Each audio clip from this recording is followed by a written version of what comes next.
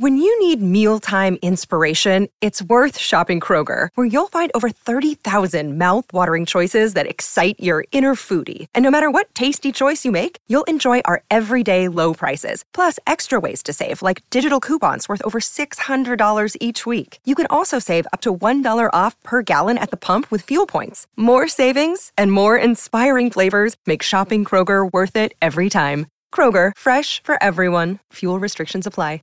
Here it comes again. Lunch. Will it be the same old, same old? Or are you ready to take a vacation from the ordinary with the new Jamaican Jerk Turkey Sub at Firehouse Subs? Freshly sliced smoked turkey breast, craveably sweet mustard sauce, and a hint of Caribbean seasoning. Just $5.55 for a medium. Save time. Order the new Jamaican Jerk Turkey Sub on the Firehouse Subs app. Firehouse Subs. Enjoy more subs. Save more lives. Participating locations. Limited time only, plus tax. Prices may vary for delivery. This podcast is a member of the Voices of Wrestling Podcasting Network. Visit voicesofwrestling.com to hear the rest of our great podcasts, as well as show reviews, columns, opinions, and updates across the world of wrestling.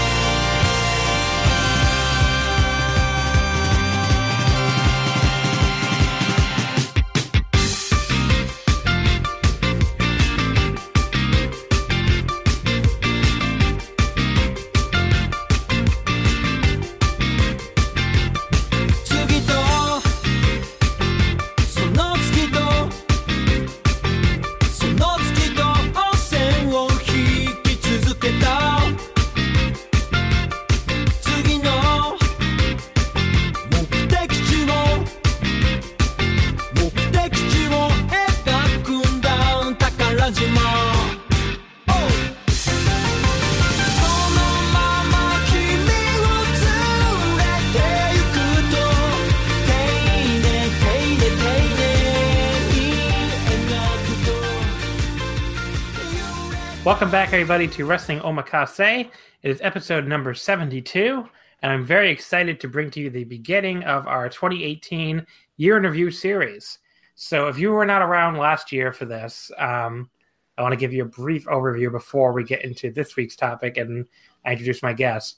So basically, the general idea of what this is, from now until the end of 2018, we will be discussing either a single promotion or, in one case, a type of wrestling, and giving an overview of that promotion's year, just basically going through in calendar order and just discussing what happened this year, in very broad strokes, maybe highlighting some stuff that you might have missed over the course of the year. And then at the end, we'll get into like award categories, different award contenders for all the major, like Wrestling Observer type awards in each promotion. So if there's a promotion you're maybe not that familiar with, that we're going to cover, or you didn't watch that much of this year, maybe we give you some contenders to look into, or we give you, some, like, for the match of the year list especially, we'll always do like a match of the year type list for each promotion. So I know last year a lot of people said they found it very helpful. A lot of people seem to like this series a lot, and I'm excited to bring it back. So this year we're beginning with Big Japan Pro Wrestling, and my two guests are both former podcasters on this very network, on the Burning Spirits podcast, both returning guests. First of all, hello, Drew. Hi, John. How are you? I'm doing good, actually. How are you doing? I'm doing all right. Good to talk to you. It's been a long time. Yeah, I was trying to think, when was the last time you were on? I should have looked this up beforehand, but I mean, it may have been like maybe the DDT Year in review last year. Year in review last year. Yeah. Yeah, I should look this up. I'm curious now. Kevin, I know you're our other guest. You've been on more recently. I've been on more recently, and Yeah. I do have to address that I was robbed in the fantasy draft poll. My Jun Kasai versus Jun Akiyama match. We all know that should have won. You know it. I know it. Drew knows it. Hey, you had my vote. Yeah. So I don't. Which one you're on? Oh, you're on the Japan Indie one that I won. Mhm. Yeah, which worked out because I did 5 of them, so I would have had like 5 winners theoretically, but I won 2 of them, so I was able to keep one person off the. The real winner was Jun Kasai versus Jun Akiyama. But I mean, you went in a direction that wasn't necessarily going to maximize voting, since people don't always love the deathmatch stuff. But I can appreciate your artistic vision. You had a vision. Onita versus Bob Sapp is a draw, so I don't know what you're talking about. But yes, welcome back to the show. I hope everybody here has had a good last few days. I just went to an anime con, so I'm always in a very good mood after that. So I've had a good last little while here. And how was that? Yeah, It was good? it was a really good con. Yeah, there was a Anime NYC, which already somehow in its second year did 36,000 people. Jeez. So yeah, it's like more than double from last year, 15 to 36. Oh. So Did you? I was going to say it became the 3rd largest con in the country in its second year, which is really insane. Wow. Did you present anything? I did not. That would be the one downside. It's the only con I can't get my stuff on because they just have no fan panels at all.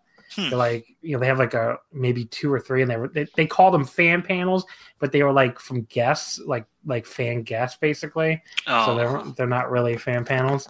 They just have so much industry stuff that they just don't have any room for us lowly fan panelists. For the real workers, right? The real workers, yes. I didn't get to bring my shitty PowerPoints to Anime NYC, but we'll see. Maybe next year they'll have more panel space. But yeah, it was a great time though. The Gundam narrative panel was my personal highlight. They just showed the first 20 minutes of the next Gundam movie, which was not even out in Japan yet, so that was pretty cool. But, cool. Yeah, so that was my weekend.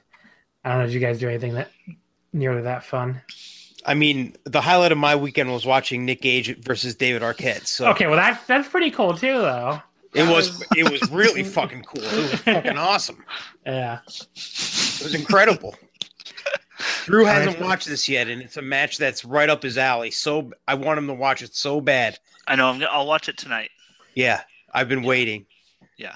I don't know if you'd like it, John, but Drew, I know, absolutely will love it. So, I saw the gifs, but I haven't seen the actual match. Let me tell you, it's a real, true storytelling masterpiece going on in this match. All right, but yeah, I guess we can get into Big Japan, which is today's topic.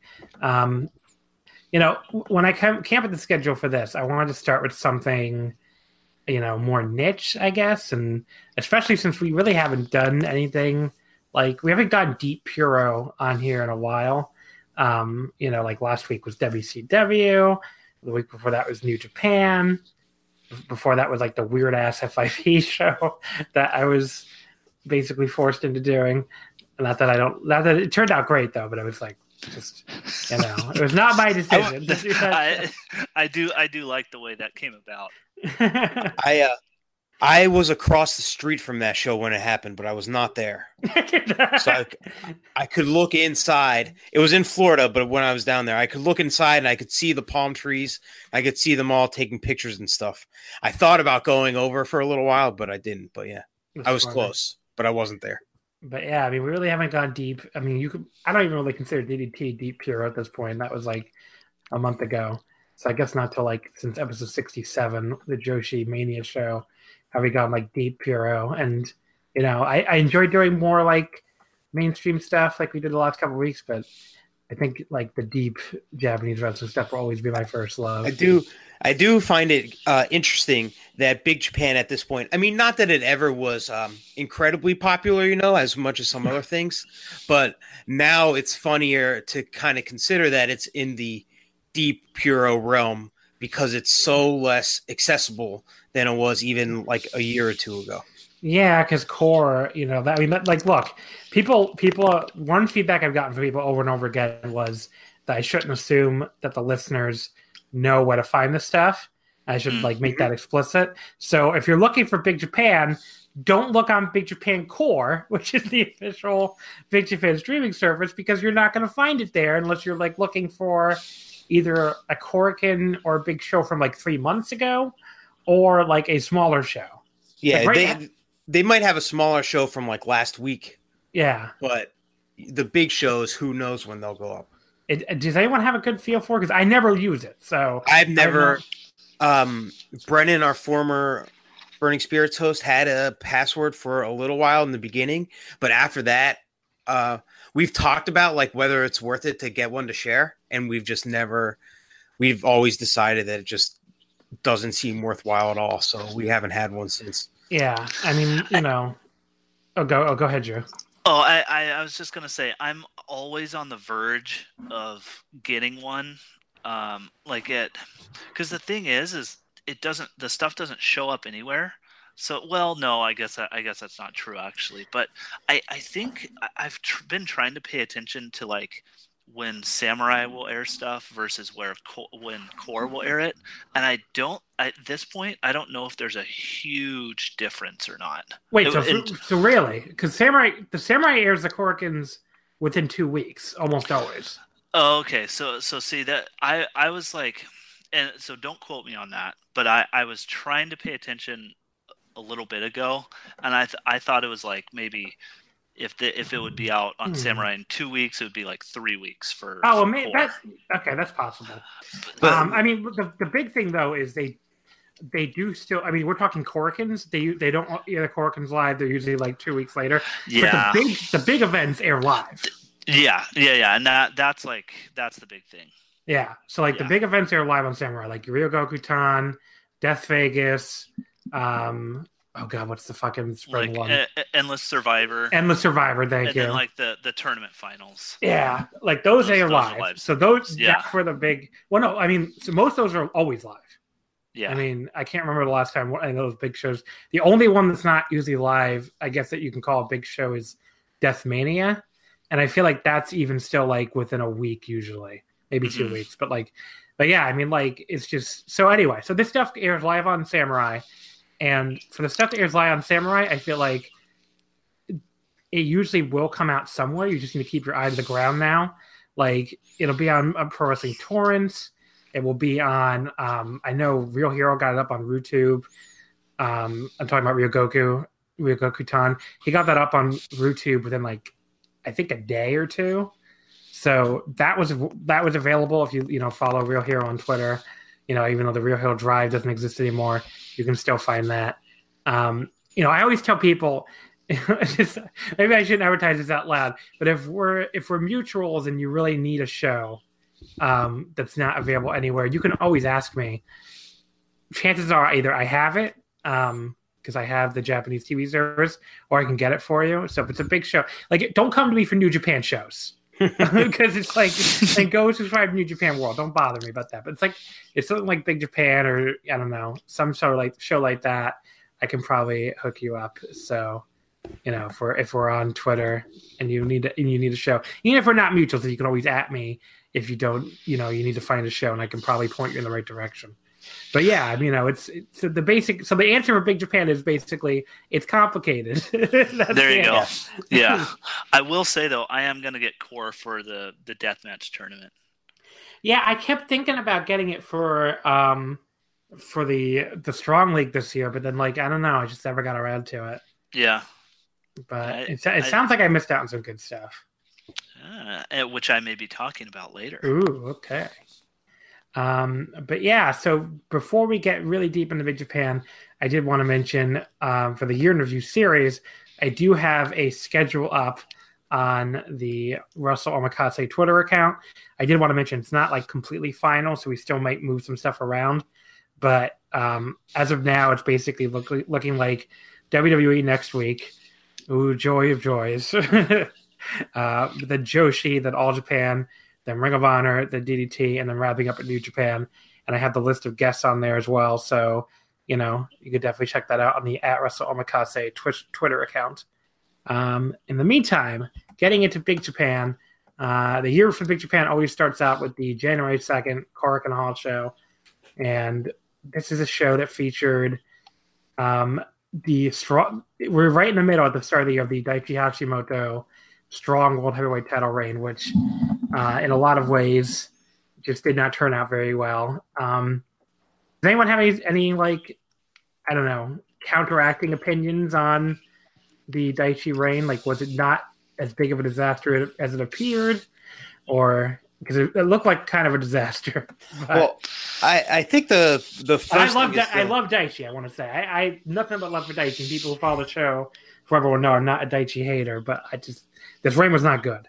I think the first thing to do is kind of paint a picture of how we got to the Daichi reign, where last year was a lot of Hideki Suzuki, kind of like smothering the division, I guess, for lack of another word. And I don't even try to mean that, negatively, but like that's kind of how it was, where he would wrestle somebody and he would kind of wear them down and beat them, sometimes nonchalantly, and just kind of move on to the next person and just kind of rinse, repeat. And he basically did this to the entire strong roster, which isn't that deep, but still it was with everybody, and he was beating guys more than once. Yeah. So we get to this year where it's Daichi finally wins the belt. And yeah, I agree with you. It just kind of, I don't think the belt was in the best standing before he got it, but he certainly didn't do anything to kind of revitalize it or anything. Do you have any different opinion on that, Joe? No, not really. Just, I mean, the strong belt, kind of, as we all know, like, you have to give Big Japan credit because they've been trying to push that new generation.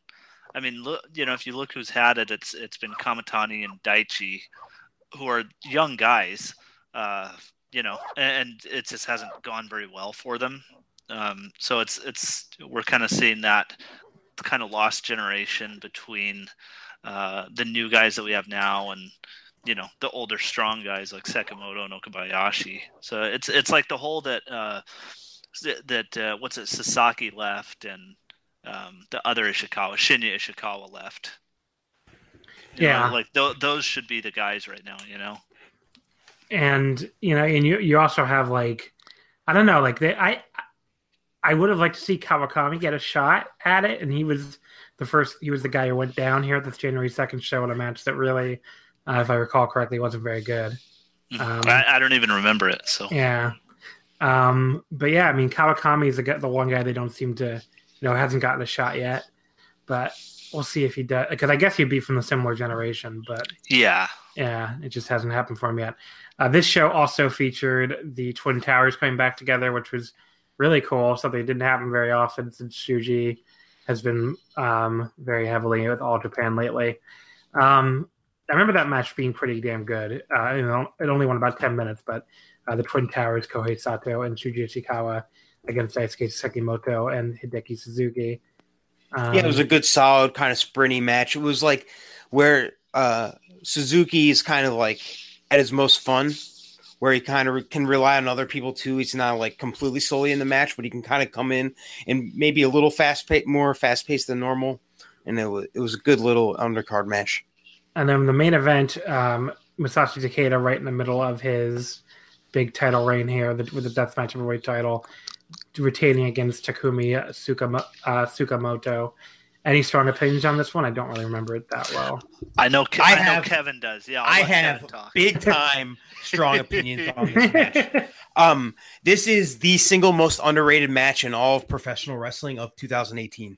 Wow. This match is a strong statement. This match is incredible. So this is coming off of Takeda. In the end of 2017, he beat Takahashi for the belt in August. And then in December, they had their match that got a lot of match of the year buzz at Death Vegas. It's an incredible match. It's like a G1 style sprint. We talked about it last year a lot. It's a great match. You should watch it, even though it's a year old.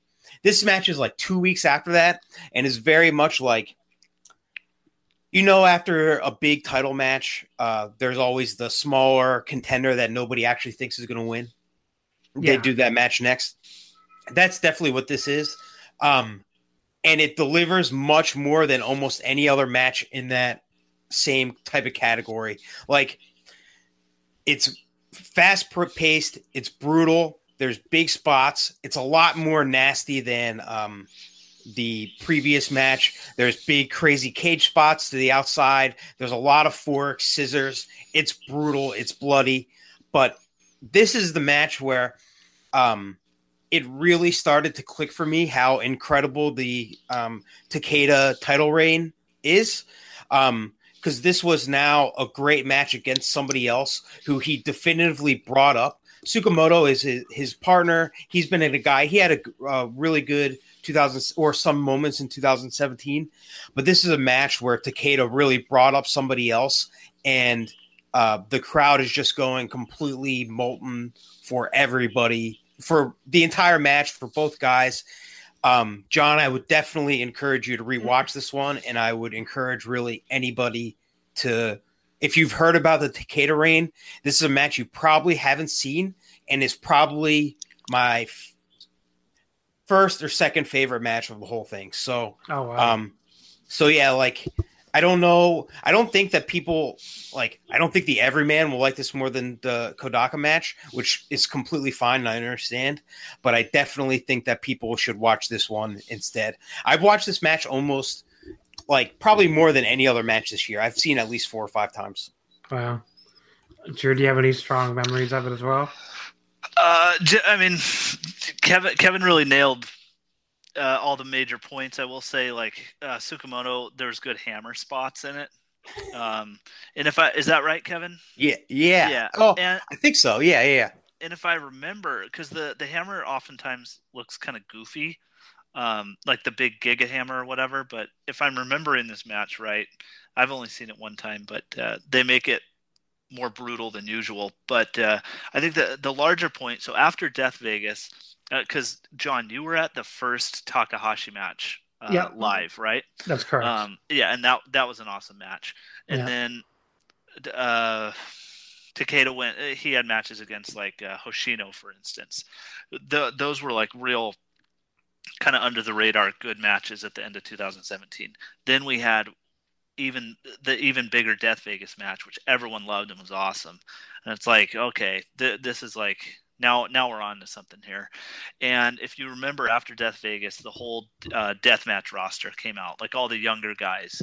And you saw, all right, so that 2018, it's looking like they're going to really be pushing this next generation of guys and really be focusing on the deathmatch division, which is good. I mean, and that's absolutely what happened. I think we can all agree that the big focus was reigniting the deathmatch division, which is good because that's what they needed to do. That's what makes them money, and they had really kind of fallen off in the past year or so. But you got a sense that all right, there is this next generation to take over, and then you have this match, which is just on the 2nd of January, and it's between the two young guys, And if you look, Takeda didn't have a lot of title defenses against other young guys in his same generation. And so you have this match against two of this next generation of guys, and it's man, we're in for something now, because it's fast paced and it's really brutal, and that both guys really know how to work the crowd and do what they need to do, to get the crowd involved. And it's man, we're in for something that. That was my feeling at the end of this, and it just kind of carried all the way through the year. So great way to start the year. I want to say I didn't think this was bad. I just don't really. I don't remember it as an all-time classic. But maybe I should go back and watch. I think that it's just a match that's gone under the radar, especially when it happened. It was the Takahashi match got a lot of hype, but people weren't necessarily hanging on to every Takeda title match like maybe they were a little bit later on. Plus, it was the first week of January, and there was a lot of wrestling going on the first week of January, even though this was probably the best match of that. But yeah, it's definitely under the radar. Like I said, I think it's the most underrated match this year, and it's worth watching for sure. After that, there was another Korakuen show in January, which saw the junior title Shinobu retain against Kazuki Hashimoto, which was a result that really surprised people at the time. People just seemed to be really, really kind of shocked that Shinobu retained his title here. Do either of you remember anything about this, or remember being surprised? I think by this time I was pretty fine with whatever the junior belt was going to do.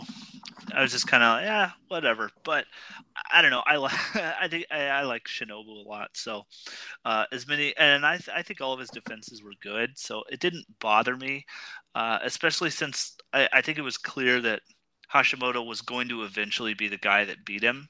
And I think him losing for a second time maybe even made that even more clear that, like, okay, so there is actually some kind of story and some kind of plot line that we can follow throughout this thing. So yeah, I don't remember the match at all, but yeah, I don't remember the match at all either. Yeah. Yeah, but you don't have any thoughts on this, do you, Kevin? I just all the Kaz Shinobu matches they blend together to me, but the greater point was it did feel like they were going to the same well over and over with it, where there were fun junior matches all over the place, but they didn't really seem to have that many major things that they could go back to. So it felt like they just kept going back to Kaz over and over, and then Shinobu would win and then he'd be the next opponent. And that was just how I kind of felt the whole reign went. After that, you have the main event, which is the tag titles. I know this Takeda and Tsukamoto. It's funny you guys just mentioned they were like two young guys, because here they beat two old guys. Yes. Kobayashi and Ito. Yes. I think I know why Drew is so excited about this. Tell me why, Kevin. Because there is a spot towards the end of this match in which Masashi Takeda, who is a very good wrestler, very technical wrestler, had one of the greatest technical wrestling spots you will ever see. Mm-hmm. Which is do you want to describe it? I'll let you describe it. I sure, yes. I would like to, because I think this is my kind of underrated match, at least in Big Japan. So it's he gets Abdullah Kobayashi in an armbar. Which we've all seen before, but this armbar is on a bed of nails, and Abdullah Kobayashi is not tapping out, so Takeda pulls out a handsaw and starts sawing his arm while in an armbar. Jesus. And Submission Master Takeda does in fact make Abdullah tap out with that. So yeah. So that's how they win the tag titles. Yeah. And then it's like, man. So now we've got Takeda as a tag champion and the deathmatch champion, and he's having raging awesome matches in both. So and we're only in January. Yeah, it's fair. It's fair, I guess. Kevin does not seem too enthralled by the Saw Benadryl spot. I was into it. I just wasn't like, I don't know. I'm not. I do think, though, John, the Saw is the law. The Saw is the law. I do think, and we'll talk about it as the year goes on, because it's a bit of a theme, but it's really easy to focus on the idea of Takeda as a singles wrestler and as an ace, and he definitely was that this year. But one somewhat underrated aspect of his entire year is that he's also been put in a lot of big tag team spots in Big Japan, and if he's not main eventing in a singles match, he is most likely main eventing in a tag match. And I think that he's really proven to be a great tag wrestler in the same sort of style too. And I think, like I was saying, I think that that's a real underrated aspect of him as a wrestler and of his 2018. Yeah, fair. That's a very good, strong point. I just I don't remember this tag title match well at all, so I guess we could just move on to the February Korakuen, which featured again the junior title and the strong world title. Any thoughts on Shinobu against Abe? Anyone remember that one? Whoa, no. I will say there is a match that Brennan is going to be upset that I still haven't seen, but it was from the end of January with Abe versus Nomura, which he was raving about and was talking about how great it was. So if that's your style, the more hard hitting kind of mat based shooty style, as far as I know, that is a match that is worth seeking out because he was raving about it all year. I think it still ranks really highly for him. So that was at the end of January to lead to this match. Cool. But this match, I don't really remember at all. I don't remember this at all. I remember the strong world title match, Hashimoto against Nakanoe. I remember liking that. I remember thinking it was like pretty decent given how down I think everybody was on the Daichi reign. Yeah, well, that was the start of Nakanoe being really over, right? Yeah, he had a strong year as far as overness goes. Yeah. I remember this match being really good. I actually kind of want to revisit it because I have it at 4.25 in my sheet. I think that it was when kind of the crowd started to really get behind Nakanoe, and as far as I remember, this was the best Daichi match of his reign by far. Yeah, I don't think I had it quite that high. I believe I had 3 3/4, but still the best of his very short reign. Yeah. After that, we get into the strong climb. There's a tag title match in here with Takeda and Tsukamoto against Numizawa and Fukimoto. There's a BJW death title match with Takeda against Ryuichi Sekine. Is there any Sekine? Is there any thoughts on that? It's just a small house show match. It's the weakest Takeda match, more so just because of the spot that it was put in. In February and March, they were just gearing up for the strong climb, and there weren't really any major Korakuens either.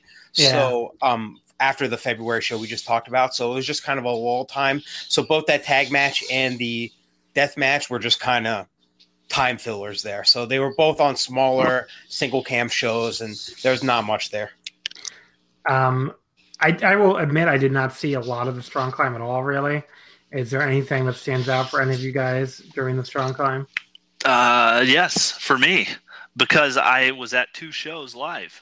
Oh, this is right during your trip. That's right. Yeah. So the first one, I was at the first Korakuen. So March 21st. 21st, right? Yeah. So 2 matches that stood out big time. The Nomura versus Aoki match. Now, I don't know what your guys' thoughts on Yuji Aoki are, but that was the first match. He rules. I mean, yeah. Okay, is there something where some people don't think he's a good wrestler or something? Am I totally there's definitely a weird Aoki hater club. I've noticed that too. What's the reasoning for it? Do you know? I have no idea. Yeah. I don't know because this match. So this was the first time we got to see Nomura in a bully veteran role against a younger guy, at least in any kind of high profile singles match. You got to see Aoki, who Jojo Remy described as having some similarities to Shinjiro Otani, young Shinjiro Otani, which I never would have put together, but I think that's real interesting. But yeah, so you got to see him as a real underdog, good looking underdog babyface versus Nomura, who's the roles are reversed now, where he's finally able to be in more of a veteran position. So that was really awesome. And then the main event was Nakanoe versus Hama, and Nakanoe defeated Hama, which was huge. So how was that? How was Nakanoe versus Hama? Yeah, it was awesome. Yeah, I mean, it was awesome because you had Nakanoe who was really over with the crowd still. It wasn't as good. Remember the Hama versus Okabayashi match from 2016? Yes, I definitely do. That was incredible. Incredible. I mean, it wasn't like that, but it was a similar kind of dynamic, where you had Nick Conaway just trying everything he could to knock Hama down. And then, he's able to finally, and he hits a big elbow drop for the win. Yeah, that sounds like something I'd have to go back and watch because it sounds awesome. Yeah, it's awesome. And not blow away great or anything, Yeah, I mean, only one less than 11 minutes, so yeah. Yeah, but it's very awesome match. The other show I went to was at Shinkiba First Ring. The and 26th? On the 26th. And that had a match. The main event of that match was a Sekimoto versus Uto draw. And it was worked really slow. So it was mostly mat based, which I don't know how many people know. Kevin, I know you know that I'm really into Sekimoto working like slow, old school mat based matches. Because he relies a lot on his big facial expressions, which are awesome. Like some of the best facial expressions going, which is like that's something I'm really into lately. Is just watching wrestlers' faces. And so you have Sekimoto doing. It's just really simple, really big. Boston crabs and arm holds and big headlocks and that kind of thing. And Uto, who's going toe to toe with him, and they built the match in such a way where it was like the big spots of the match were like a couple clotheslines and shoulder blocks, which was they just built to it, and it was awesome. I really enjoyed it a lot. Yeah, it does sound pretty cool. Yeah. Anything from the rest of Strong Climb? I remember there was another Daichi versus Nakanoe match that wasn't quite as good as their first one, but still was really good. I think that's from April 5th. And on that same show, that Korakuen not in it had a Takeda and Tsukamoto versus Yankee Tukenju match that as the main event. That was really awesome. Yeah, so there's Yankee Tukenju at one point win the tag titles on April 5th. Yep. So that's what you're just talking about, I think. So that's the big title, the first title change of this tour. Not the last, though. Then we get to, the 14th has the semifinals where Hideki beats Nakanoe and Hashimoto beats Sekimoto. April 15th is the finals. This ends up being a strong title match as well as the final. And Hideki beats Hashimoto. This was a very controversial match, I guess. It got a very big burial from Joe Lanza on the Voices of Wrestling flagship, and it prompted a ginormous burial. Actually, I remember didn't Brennan go back at him in the very last episode of Burning Spirits? If that's the last episode, it's actually kind of funny. I didn't really think that was the last one. I think it is the last one. I think. But yeah, Brennan went in on Brennan. He didn't go in on Lanza, but he was very much on the other side. Yeah. So Brennan is very diplomatic. Yes. Yeah. I'm pretty sure it is the last one. Yes, it is. Burning Spirits number 66. All Japan Champion Carnival Finals, and Brennan fires back on Hideki Suzuki. So that's the last episode. That was absolutely Drew's description, a little behind the curtain. Yeah. No, I didn't have anything to do with that. That was all Kevin. Yeah. But yeah, does anybody have any? So I guess first of all, any thoughts on the match, and second of all, nobody can really defend Hideki like Brennan does. But does anyone want to take a stab at defending Hideki? I won't do that at all. No. But I will say, I guess in general, to kind of summarize the entire Strong Climb tournament, this year's was really the Strong Climb 2 years ago was really great with it was kind of the Kamitani coming out party where he had a few really big time star making matches, and they had like the Shuji match, right? Yeah. The Shuji match. Yeah, 2 years ago that was incredible. That was That was a really, really, really good start. And then last year it was pretty underrated, I think, because it was a little bit slightly before the Deathmatch resurgence. I guess it was really the beginning of the Big Japan one, but just the general idea of people being interested, it was slightly before it. But last year's Deathmatch tournament was also really, really good, and there was a lot of really cool stuff in it. Yeah. And so this year's Strong Climb, I was really excited for, but I guess there were two big issues going into it. With one, the division wasn't very hot going in, and two, it was also the same time as the All Japan Champion Carnival. So if there was any hope of maybe an outsider or two, like Shingo per se, like for example, who came in at the end of last year in their tag tournament and was awesome. So we're hoping for maybe somebody like him to come in.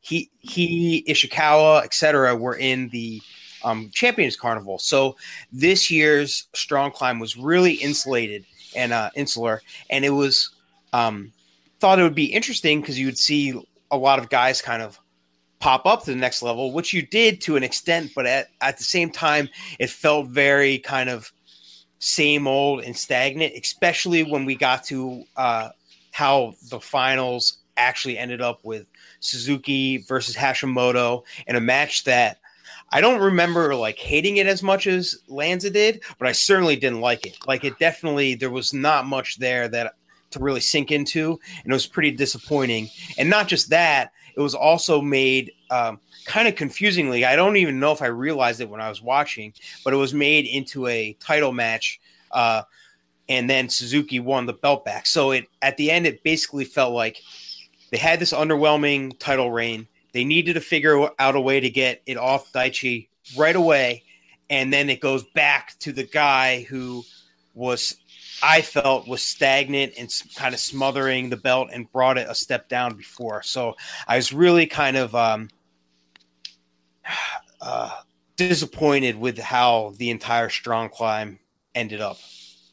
Yeah, I think that's a compelling argument there. And I don't know enough about it to really rebut anything you just said. I didn't really watch any of it, but from what I saw on Twitter, like the most passionate defense I saw of the Strong Climb was like, it's okay. So, yeah. When the most passionate people are like saying it's fine, that's probably not a good sign. Yeah, and I can't remember a lot of the minutia, but it was like there are definitely fun little shows and stuff, and it wasn't bad. But really, what you're going to come out of it, like 2 years ago, you came out of it thinking that Kamitani was the next big thing in wrestling, which he wasn't, but you thought he was. And this year, you came out of it being like, "Fuck off, Hideki Suzuki is the champion again." I will say, I think when we go through the reign, Hideki, like, oh God, what's the word I'm looking for? He like represented himself better than people may have gave him credit for going into this reign. Like, you can go back and look at my Twitter. I like Hideki a lot, and even I was like, I don't know about another Hideki reign. We just saw this. I think he actually did a pretty great job, all things considered, and I think it went a lot better than it could have. But yes, in this moment, I definitely understand why people were not necessarily into it. I wasn't that into it. Yeah, I was, and we'll talk about it more, I'm sure, but I'm more indifferent on his second reign, but it just really felt like retread to me. I think, I mean, kind of like I talked about a little earlier, the strong division's in a holding pattern. Like they have to somehow bridge the gap between, Sekimoto and Okabayashi and the new generation of guys that are coming up. And like, they're going to have a really good strong division at some point, but no one's really ready yet. And so they've just they tried with Kamitani and with Hashimoto and it didn't work. So they just, I mean, this was like a pure holding pattern year. And it was really clear to see that. And I mean, I don't really like Hideki Suzuki that much. Like Joe and I probably don't share very many of the same like wrestling opinions, but I pretty much agree with him 100% on Hideki Suzuki, even though some of his matches I really love. I'm generally not a big fan of him, but I do think that Hideki Suzuki as your champion, I do think that has more cachet and more appeal than Daichi Hashimoto or Hideyoshi Kamitani. Yes. And I mean, he has his fans. Like, anyone who doesn't want to acknowledge that, I can understand if you don't like Hideki. I personally enjoy him a lot. But even if you don't like Hideki, the idea that he's not a draw at all in Japan is just not true. I mean, I've been to these shows. That's not true. Yeah, I mean, I've been to these shows and I've seen these crowds, and like, there are people there to see Hideki. Yeah, like that is a real thing. Yeah, So I mean, yeah. At this point, you and I, John, we've both been to shows in Japan. We've both seen those crowds, and like we've both probably talked to people in Japan who speak English and who are native Japanese people, and like I do think that part is incorrect. yeah, That he's not a draw whatsoever, and I mean it's on a small scale, maybe because it's fucking big Japan, but sure, yeah. But I mean, this idea that he's some kind of anti-draw or like a bat or like turns people away, I just don't think is true. Now, look, this match sucked, by the way. I mean, oh yeah, like it really Not did good. suck, and I don't think Not a lot good. of people, even who like Hideki, would tell you otherwise. But I think he showed up really well in the rest of this reign, and I'm like you, I like this reign quite a bit, but you know, it definitely did feel like a retread. I wouldn't disagree. After that, we get to Endless Survivor on May 5th. That's pretty much the first big show of the year in Yokohama. Trying to think if there's anything on the undercard stand out before the top 3 title matches. Ooh, I can't remember. Let's see. I remember wasn't Okami versus Keihashi and Aoki? Wasn't that pretty good? Yeah, if I remember, it was just kind of your standard, like heavyweight versus junior kind of mismatch match. But what always works well in Big Japan undercards are, I mean, everyone works really hard.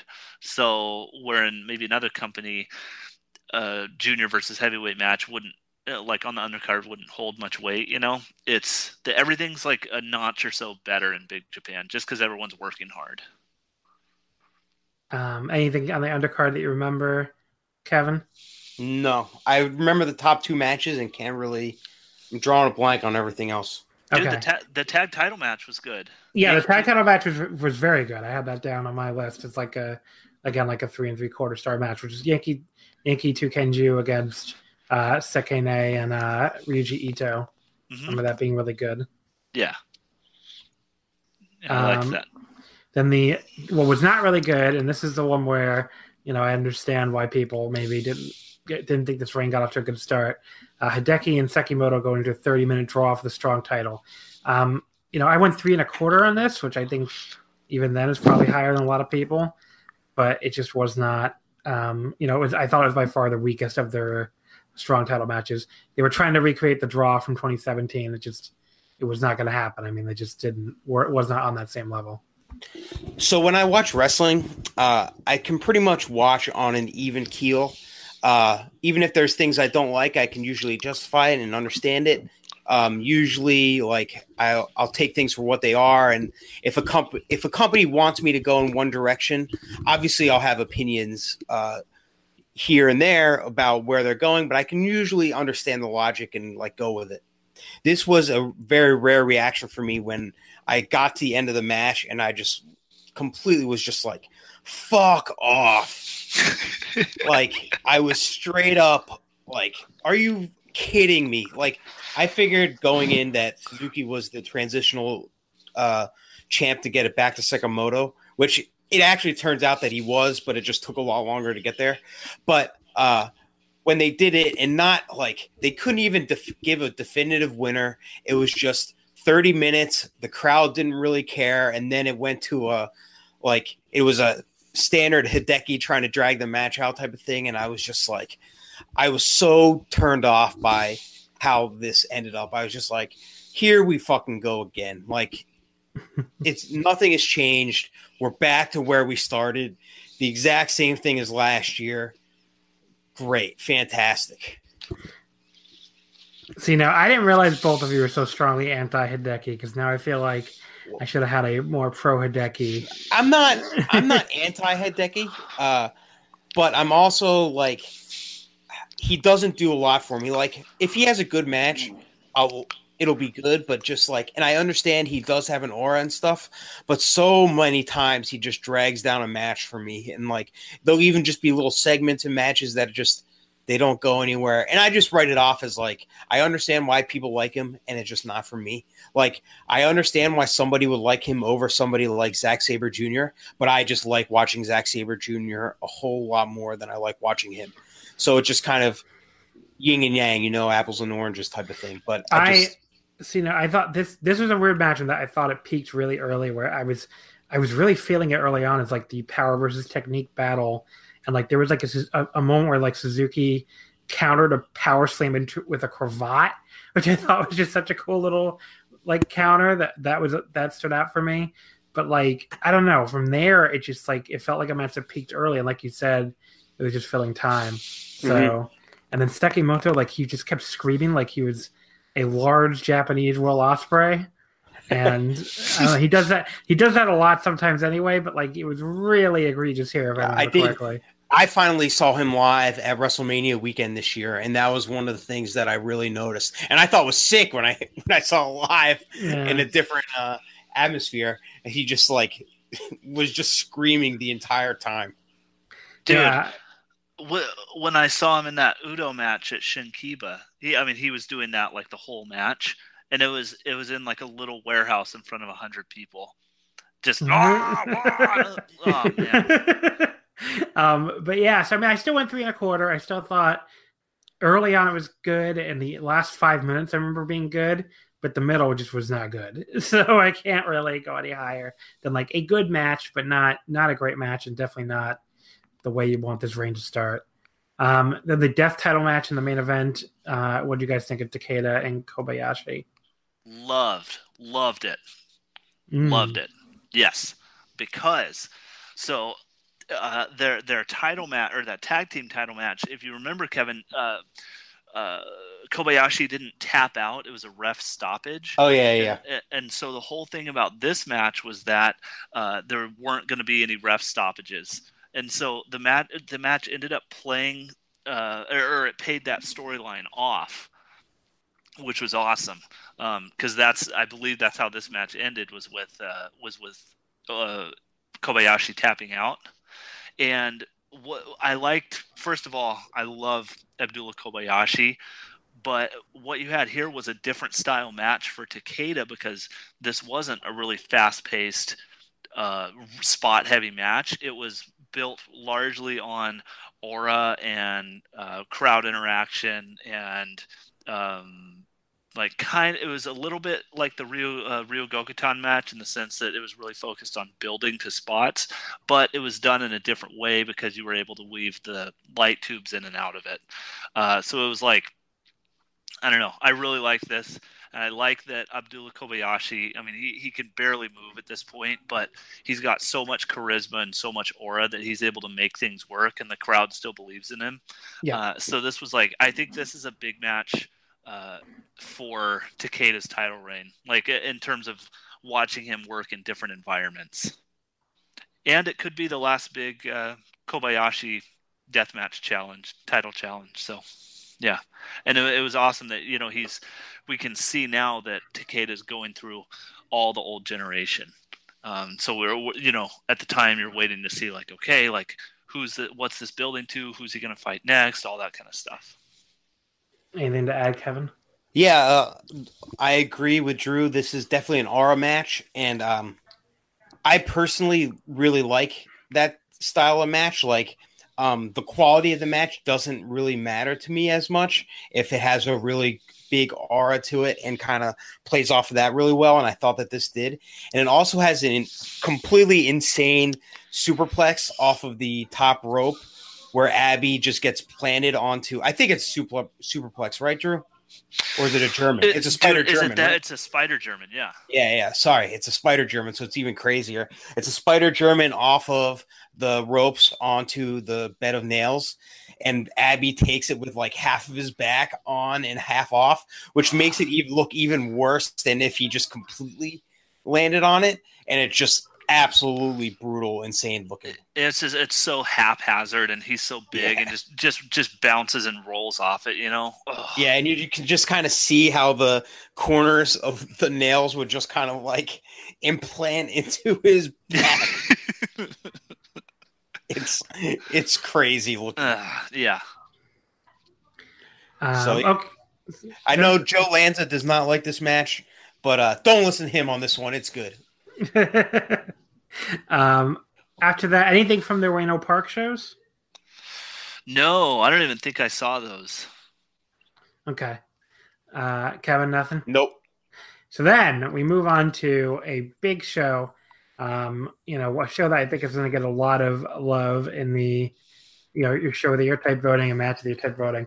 June 20th, the Cork and Hall show. First of all, the Yokohama Shopping Street 6-man tag titles changed hands. Oh yeah, I remember belts we haven't talked about yet, and we probably won't talk about again. That was a good match. I remember though. Like Hama Nakanoe and Uto beating Daichi, Kamitani, and Sekimoto. I remember liking that actually. But the two matches everybody talked about coming out of this. First of all, the strong title match, Hideki Suzuki against Takuya Nomura. They had built this up with Nomura like running off his own mentor at the end of the Endless Survivor title match, and like not running off, like attacking and then running away.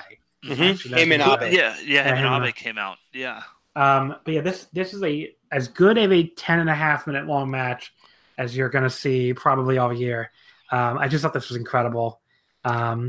There's this entire sequence where Nomura like hits a German, and then he has and then gets Hideki like reeling on the ropes with these strikes, and Hideki just like fires back this high kick, and then this fucking soccer ball kick, and looks like he fucking murders him. And I don't know. I mean, it just this is a match where I was like, okay, well the Hideki reign is back on track, baby, because this is the kind of match that I almost feel like only Hideki can do, where it's this sublime mat wrestling, and it sort of lulls you into a certain feeling, and then all of a sudden it's just this burst of fucking violence that just makes you jump up out of your seat, and then it's over. And it doesn't go to 10,000 near falls. It doesn't go to a bunch of bullshit. It's just he knocked his fucking opponent, his own protege, the fuck out, and he pinned him. I don't know. It was just Nomura getting to show that he was able to hang with him was really cool, and then Hideki just showing how vicious he could be. I went 4.5 on this. It was on my match of the year list for a while. This was really fucking good. I don't know if anyone else has thoughts on it, but yeah, this is the perfect 10.5 minute match, like you said. So I mean, obviously Suzuki helped train Nomura.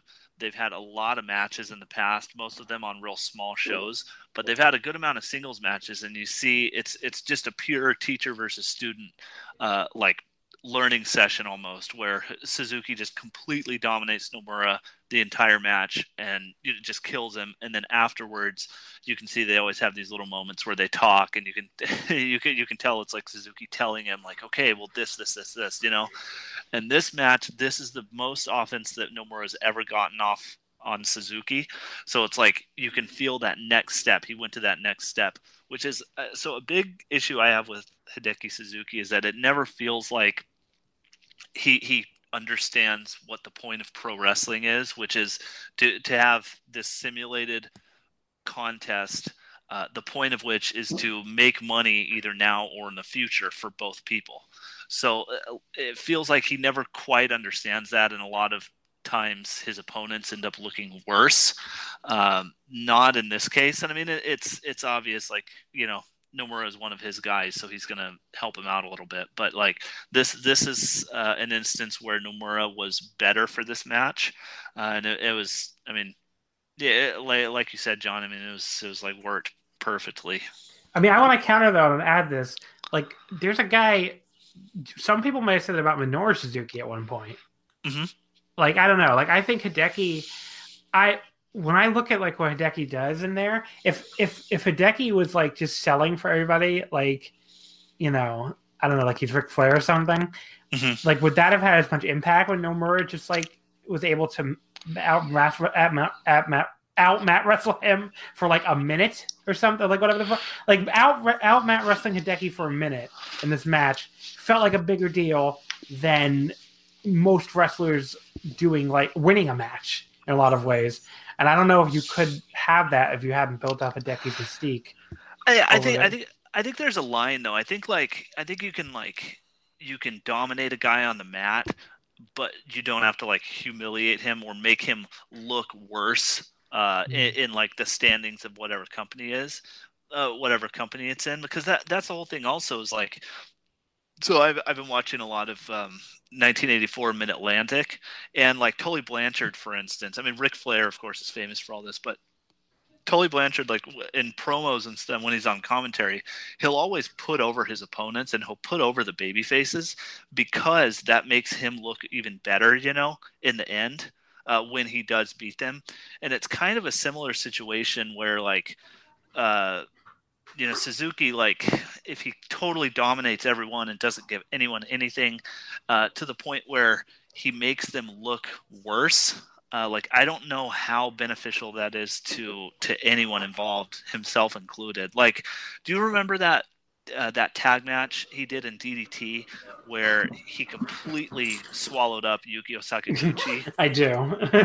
Which was it was funny to watch, but it was also man, what's the point of that? He doesn't really come out any better for that, and certainly Sakaguchi doesn't either. So it's if there's ever any interaction with them in the future, it doesn't really do anything. And I don't know. But there has to, if there's going to be a Hideki Suzuki, isn't that what he has to do? What is he if he's not the guy who swallows up the fake shooter or DDT? Yeah, I mean, I think there's a way to do that when you're you can work in such a way where he can swallow a person up without making them look foolish or look completely incompetent.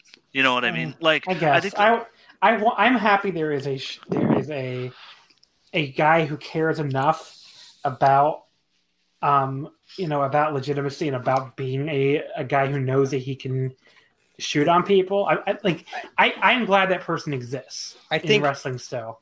I want that person to exist in wrestling still. Even if it makes somebody look fucking stupid, I think wrestling would not be as cool if Hideki wasn't around, and especially if he wasn't able to pass that on, hopefully, to somebody else. I think kind of a small example is there's a difference when you see a guy no sell a kick, but do it in kind of an emotional way or whatever, where maybe he'll power through it, or he'll look at the guy and just be like, fuck you, you can't kick me.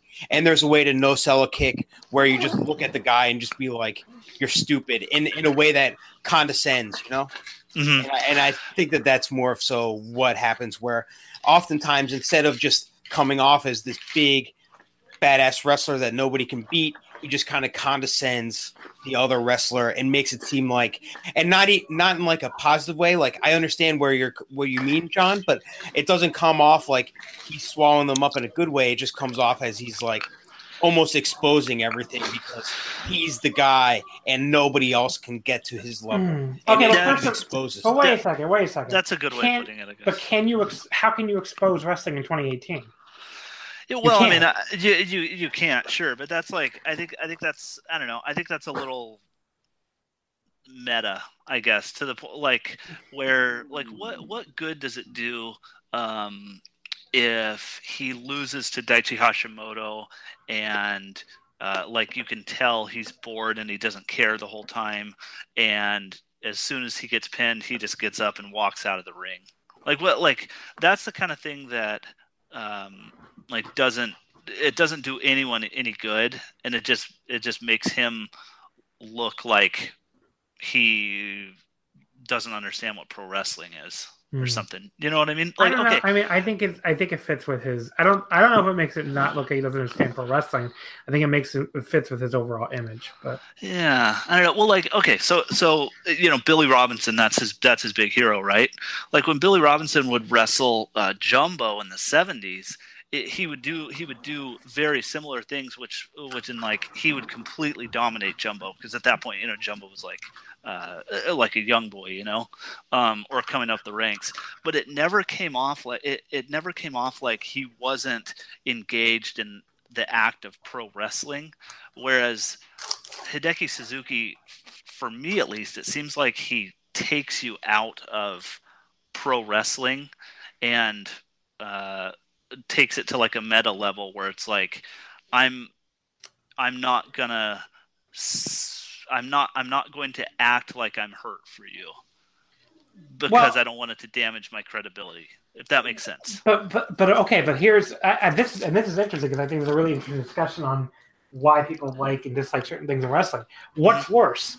Is it better to would you rather be taken out of things on a meta level because somebody is refusing to sell, or would you rather be taken out of things on a meta level because you're doing over-the-top theatrics and over-the-top selling and very clearly making, basically announcing the entire world, this is what I'm going to do to get my 6-star rating from Dave Meltzer? I buy into that more. Drew doesn't like that style as much, but I buy into that more within the story of the match.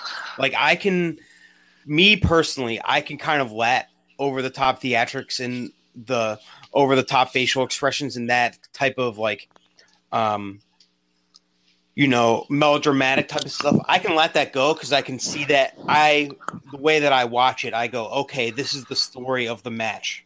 Whereas in a way where maybe Suzuki isn't doing it, I watch and say, okay, this guy, I think about what's going on outside of the match a little bit more than I want to. And when I'm watching a match, personally, I just want to watch what's in the ring, and I don't really want to think about why he is or isn't selling for this guy or like what the wrestlers do. Like, I don't really want to think about that. And personally, if a guy is being over dramatic, it's easier for me to buy into that as the story as opposed to the other direction. For me, I can't choose. Like, they're equally as bad for me because they're both, I think, like, detrimental to pro wrestling as a whole. Like, and they're essentially the same thing if you think about it. It's guys or wrestlers that are thinking about pro wrestling outside the context of pro wrestling. Where if you're thinking about, I need to do this, and this in order to get this rating or in order to get this acknowledgement from a person who reviews pro wrestling based on it being a fake sport. Like that's no better to me than Hideki Suzuki saying, okay, like I'm not going to sell for this person because they aren't as good a technical wrestler for me, and that might hurt my bookings in the future, my mystique or whatever. Like, I see those things as equally bad and equally as annoying. I don't know. It's a question I pose because I'm interested in and I think reasonable people can reach different answers, And I think that is. I just wanted to bring that up because that, to me, I would rather watch Hideki fucking act like he's trying to win a fight, and at the same time act like this wrestling shit is fucking stupid, than watch Kenny, act like he's going for his goddamn Academy Award. And after he specifically tells us in his promos that he's going, that he's, worried about his average star rating. Like, that shit, to me, that takes me out of a match way fucking more than Hideki, shooting on a guy. So I like flashiness, though. And I do like flashiness too, but he's got none. That brand of flashiness where you're like, it's not, to me, it's not flashiness. It's not flashiness. It's over the top theatrical selling. It's like, right. I'm not here to advocate for that. I more so mean, I just watch Suzuki and he just does what he does in just kind of a slow and plodding way. And there's not as many, for me, it's for how I guess I've been trained to watch wrestling. And I'm not saying this is a good or a bad thing, but there's not as many like specific points where you could point to of like transitions or working to the next thing. It's a lot less obvious and it's a lot more dull feeling to me. And that's where, like I said, I'd much rather a guy be real flashy in the style like Zack Sabre Jr. or whatever than Suzuki. But I feel like we've talked about this for a while. And the next match. Wait. I want to ask John a question real fast. And this is all a match we all agreed was good, I think, right? So. Dude, loved it. Compare, and I mean, I think there's a big difference between the two, but like Pat Patterson or like Ricky Steamboat, they used to get those criticisms as well for like the Steamboat, especially, for like overacting and overselling, or even like Kenta Kobashi. Kobashi, I don't think is a good comparison. You don't think so? No, because I mean, look, he's doing something. He's doing it with his face, but he's not. I'm trying to think of the best way to say this. He's not out there like like I don't know. Maybe I'm completely off base here. Like I you know what? Here's what it comes down to, I think. Because I've said this. Kenny wrestles like a guy who's watched a lot of Kenta Kobashi and is trying to do it. Is really, really bad at it. So maybe it is a good comparison. Maybe it's just like Kenny fucking sucks at it. But so maybe you're right. Maybe there is like an argument to be made that it's along the same lines. But I don't know. Like Kobashi, it never took me out of it though. I never felt like this is a guy reacting in a way that isn't natural. Like Kenny, to me, the biggest complaint is it doesn't feel like he's in a fucking fight anymore. It feels like he's, doing something that's, that's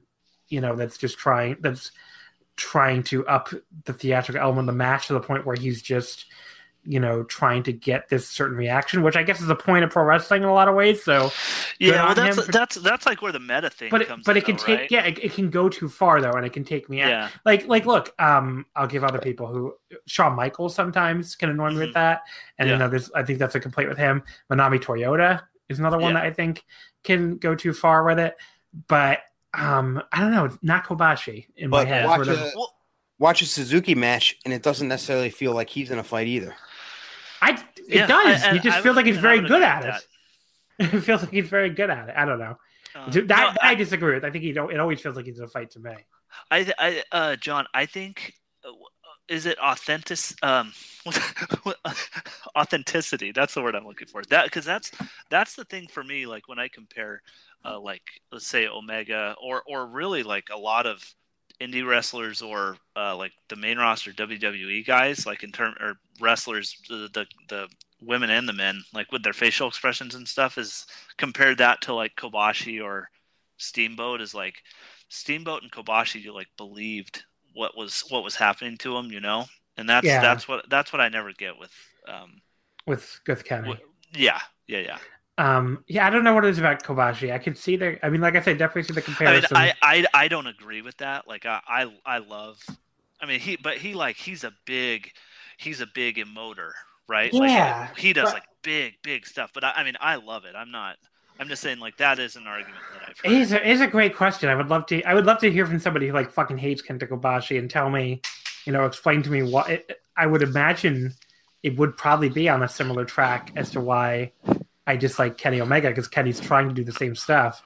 But yeah, in my head, it doesn't click like that for me. So It could just be like bias too of like what I grew up with. And, like Kobashi to me was like one of my gateways into Japanese wrestling and all that. But yeah, it's in my head. It's not like a thing where like I find him egregious on that. But we're way off track. So sorry about that. The deathmatch heavyweight title match, Masashi Takeda and Izami Kodaka. This is my number 2 match of the entire year. Any promotion, any type of wrestling. I gave this the full 5 stars. The second time Takeda's earned 5 stars in from me, like a 7th Month fan, since I also won 5 stars on his match with Takahashi at the end of 2017. But yeah, this was incredible. I mean, this was basically a very like standard Japanese wrestling match, that would have been out of place in like a G1, except in broken glass and all this other shit. And just they did like everything in the world. First of all, instead of a chop exchange, they did like breaking light tubes over each other's backs. There's a time where like Masashi with Takeda had like a really well applied cross arm breaker right in the middle of glass hell, and Izami Kodaka uses the very natural counter of the Greco-Roman scissors to forehead to break it up, which is like one of my favorite spots of the year. There was like a double knees off the giant ladder right into and then kicks out of it and then goes right into like a sick ass German. And that's where like the match really hit like another level for me. And they just like, they're losing so much blood and they just keep kicking out of everything. And then they start doing these like intricate, like New Japan style, like finisher counter sequences while going through massive blood loss. I mean, like they're doing like Okada Tanahashi while fucking bleeding to death. And it's just fucking incredible. And yeah, I don't know. It's like this is the match where like, both these matches, the strong title match and the death title match, like were already very hyped up by the time I sat down to watch it. So they both had even that hurdle where I didn't see the show. I mean, no one could have seen the show live unless they were in the building because it aired on Samurai a few weeks later. But I didn't see the show even like right when it went up. So other people were already talking about how great both these matches were. And usually that can be a really tough hurdle for me. Like in my head, I'm like, okay, what's so good about them? But like they both delivered, and this one especially, just fucking blew me away. I mean, I think, of my limited viewing of the genre, this is the best deathmatch I've ever seen. Like this is my favorite one ever. So, I thought this was incredible, and I loved every single second of it. Yeah, I think that what this match really does well, and what really makes it as good as it is that they do a really good job of using their whatever devices they have. Like in this case, it's a lot of light tubes, especially, and the escalation of weapons to really tell their story. It starts with them both smashing tubes over their heads, and then they kind of come back to this throughout the match, and they kind of use it to guide the story and use it as use that as kind of the central point of kind of like a health meter, where you can kind of see if one of them smashes the tubes over their head and then how they react to that, then the other guy might capitalize on it a little bit, or you can kind of tell where they are, like, man, he's starting to be worn down, etc. And I think that is really an interesting way to kind of use light tubes as like a transitionary device and to kind of guide the match along. And then by the time it gets to the end where they had that crazy no-selling sequence, it makes sense because a guy just no-sells a knee drop off a ladder. But it makes sense in this case because you've seen the entire story previously of these are the two warriors. It's gonna take literally anything, whatever you have to keep them knocked down, and even things that you think are it might not quite be it. So I really appreciated that part of the story and how they kind of used the escalation to tell their story. But yeah, this match is incredible. It's either this one or a Tsukamoto match, which is my favorite Big Japan match of the year. One of them is absolutely making my top 10 of the year, but I don't know where. I mean, maybe even both of them will. I don't know, but at least one will. But yeah, this match is incredible, and I'm glad Big Japan could really use, especially when a Big Japan match breaks into the beyond the bubble and gets people to talk about it. This is kind of the second one that happened in about 6 or 7 months, and I'm glad that both of them were death matches because usually when it happens, it's strong style matches. So it's pretty cool to see this connect pretty universally where everybody, even if you don't like death matches, you can acknowledge that this match fucking rocked. Yeah. Anything to add, Drew? Yes. This is my match of the year. Across any amount of wrestling. I've only watched it once, so I don't like to watch matches a bunch of times, but I kind of just like to judge it on what my feelings are at the time. And I remember, like Kevin said, the very first spot in the match was both of them grabbing light tubes and smashing them over their own heads. And it's I just got the biggest smile on my face. It's all right, here we go. This is going to be awesome. And something else that you mentioned, Kevin, is the way light tubes are used and death matches, the way weapons are used. And they're always used as a way to establish a baseline pain threshold, kind of, you know what I mean? So it's sometimes you'll have a match where they'll tease a spot for a little bit first, they'll tease going into light tubes for the first time, and so that kind of establishes the pain threshold. In this match, it's right away they're both bleeding, they're breaking light tubes over each other's heads.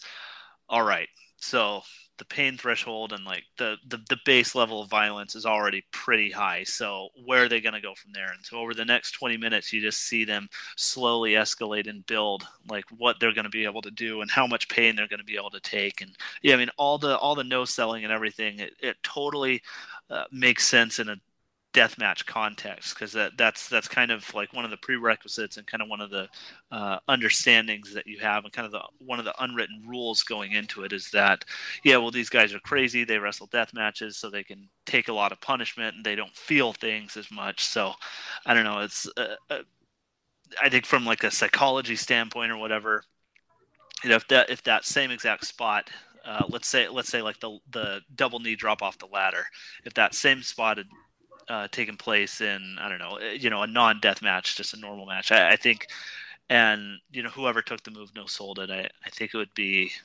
it's different. I think there'd be a lot more criticism there, but this match made me so happy. Once again, you had even a little bit of a different kind of match than you'd seen before, and Asami Kadaka, who's been kind of quiet over the past couple years. He was real big there for he was really working a lot of different places, and he's kind of calmed down a little bit and working in Basara mostly, but he comes back up for this gnarly, incredible death match. So, and then immediately gets hurt, and a kind of crappy rematch. Yeah, that's right. And a cage match in the Basara show. Yeah, that's right. It sucks because I think he's still gonna be out a few more months, but Asami Kodaka. Look, he's always been one of my favorites. I don't really think that's a breaking news to people if they know me, and he's a guy like his title reign as KOD champion is like one of the major things that made me a really big DDT fan in the first place. It's so good. So, and I don't know, I just can't get enough of any of it. He's one of the only wrestlers I think that I will find equally compelling in deathmatch and non-deathmatch situations. There's nothing that guy cannot do that I will not, watch a million times over. So he needs to come back as soon as possible. Tag team too, because he has an amazing tag team with Yuko Miyamoto. So there's nothing he cannot do.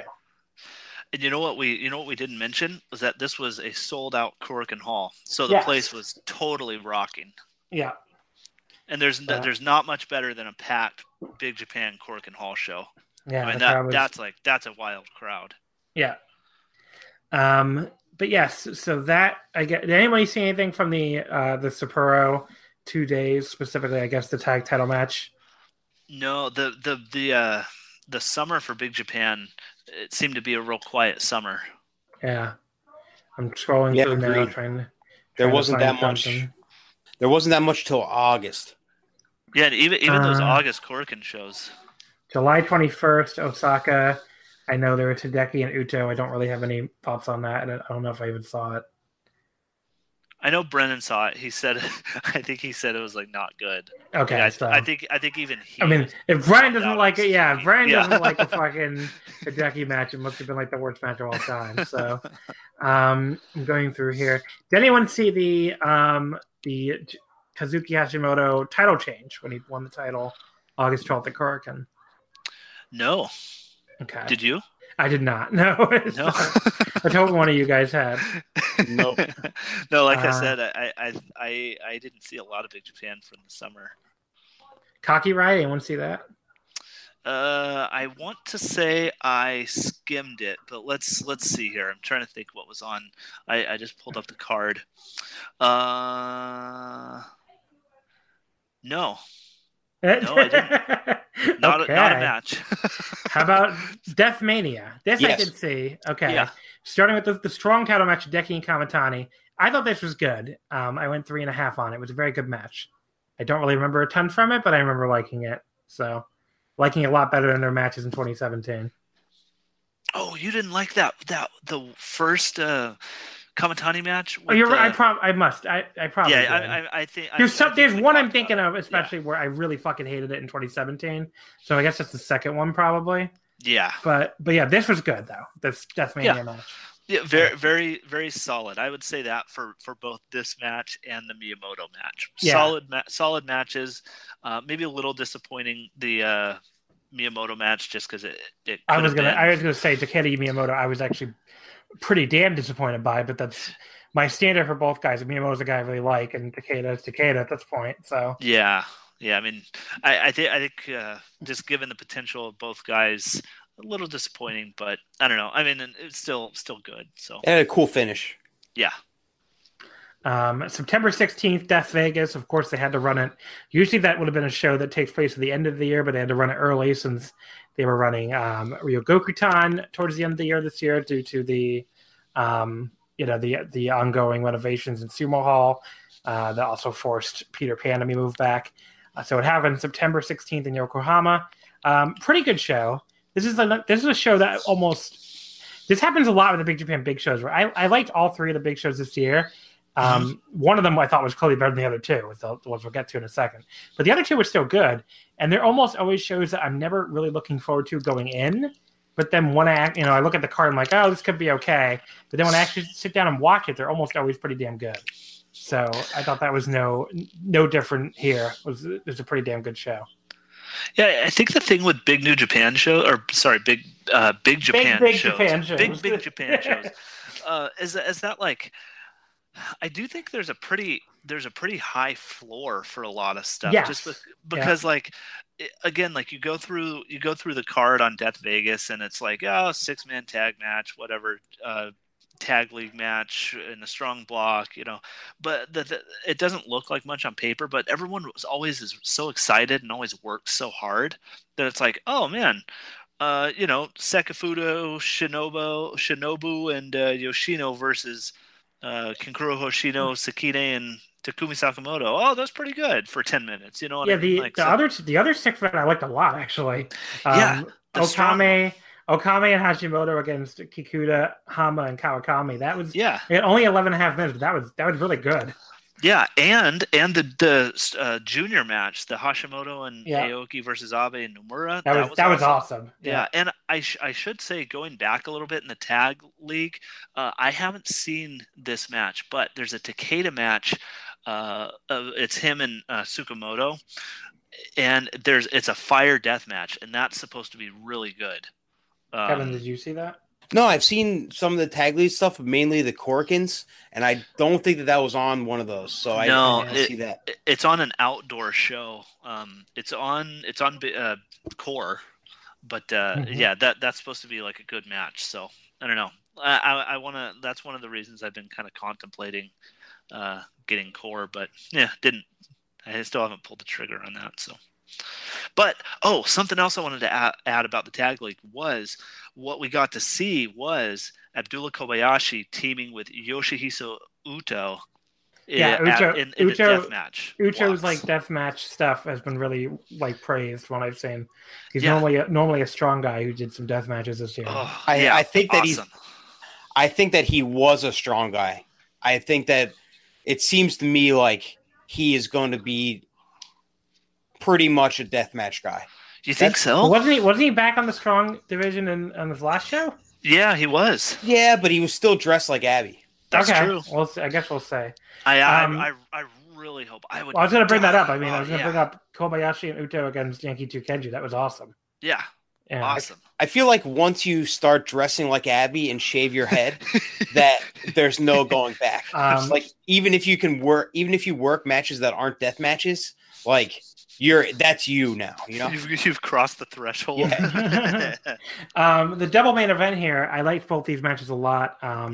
Suzuki and Nakanoe, a really awesome, strong title match. I went 4 stars on this. And again, I think most of Suzuki title matches I saw this year were actually really good, which is why I think the narrative on how that reign was going to play out was quite a bit wrong. And I think this, the crowd was so behind Nakanoe, and I thought Suzuki actually sold for him quite a bit. So yeah, Nakanoe is a guy that I wonder if they should have pulled the trigger on at some point this year. Yeah. I don't know if he would have been a long, sustainable champion. That's probably asking too much, but maybe pulling it on him at least. When we were talking, especially Drew and I earlier, we thought that Nakanoe should win the Strong Climb. I think the last 4 guys it was Sakamoto and what was it? Sakamoto and Hashimoto? Yeah, Sakamoto, Hashimoto, and Nakanoe and Suzuki, right? Yeah. And I was convinced it was going the completely opposite, where it was going to be Nakanoe over Sakamoto in the final. And I thought that really would have bumped up Nakanoe, especially in the beginning of the year. He seemed like, in a division that needed new guys, he seemed like really the next logical guy that the crowd was actually really getting behind. They're really into him. And really naturally. That's what happened with this. I mean, that's one of the things that made this match so compelling, I think. Yeah. The crowd was so into him. So yeah. And you know what? This match, I was so invested in Nakanoue winning more than like any other match this year, because I watched it. I don't know, it didn't air live, but I think I watched it like the day after, and so I was able to avoid all the spoilers. So I was like losing it for those near falls at the end. And what I did want to say about Hideki Suzuki, kind of going back to our conversation a little bit ago, was like if and when Hideki Suzuki does put someone over like Nomura, if he like really sells for him and really puts him over strong, then it kind of does justify, like you were saying, John, like it does justify a lot of him swallowing people up and stuff. It's just kind of the way he does it that I don't like. But I will admit the one thing you brought up that I think is a fucking stupid complaint is that he ate up Yukio and DDT. No, I'm not complaining about that necessarily. I'm just using a lot of people on Twitter did though, so that's why I wanted to bring it up. Because he should not be selling for Yukio Sakaguchi. I fucking love Yukio Sakaguchi. He's one of my favorite guys in DDT. Yeah, Hideki Suzuki should not be selling for Yukio Sakaguchi. No, random tag match in DDT. I agree with that. I was just using that as an example of like there is a way to do that where you establish that one guy is above someone else in like the pecking order, where you're not humiliating them, totally like delegitimizing. I mean, I don't think into this whole thing again, but the only thing I will say is, let's talk another hour about this. Hideki has to do what he's going to do to be special, because if he's just another guy, doing headlocks on the mat, then he's just a Japanese Zack Sabre Jr. So. Yeah, which is nothing wrong with that, because I like Zack Sabre Jr., but like I think what Hideki is a lot more unique than that. Yeah, I would agree with that too. I just think there's a line there. But as far as this match goes, Suzuki gave Nakanoue a lot. Yeah, and like made him look good. Which again, because he doesn't do that often, that made this match fucking awesome. So. And it's like my whole thing. I don't disagree with the fact that he does dominate opponents. It's like it's the way he does it. Yeah, I guess that's fair enough. It doesn't bother me. Yeah. The main event, Takeda and Ryuji Ito. This I liked a lot too. It was a very good match. Kevin, this was really good. You want to talk about it? Yeah. With this match, it's a match that I liked a lot. I'm kind of having trouble thinking of specific parts of it, even though I really did like it. It's more of the greater story of Ito is another one of the old deathmatch guard. I mean, in a lot of ways, he's like the number one guy in that guard in Big Japan. So it's Takeda finally just kind of throwing everything he has at another one of the big legends. And Ito, again, I think knew who he was working with and what he had to do, and he kind of brought himself up to another level as well that he hasn't really been at in a while. And I thought that they had another really good match. It's not one of the top level Takeda matches, but it's probably the level right underneath that. So I think I was at like 4.25 on this one.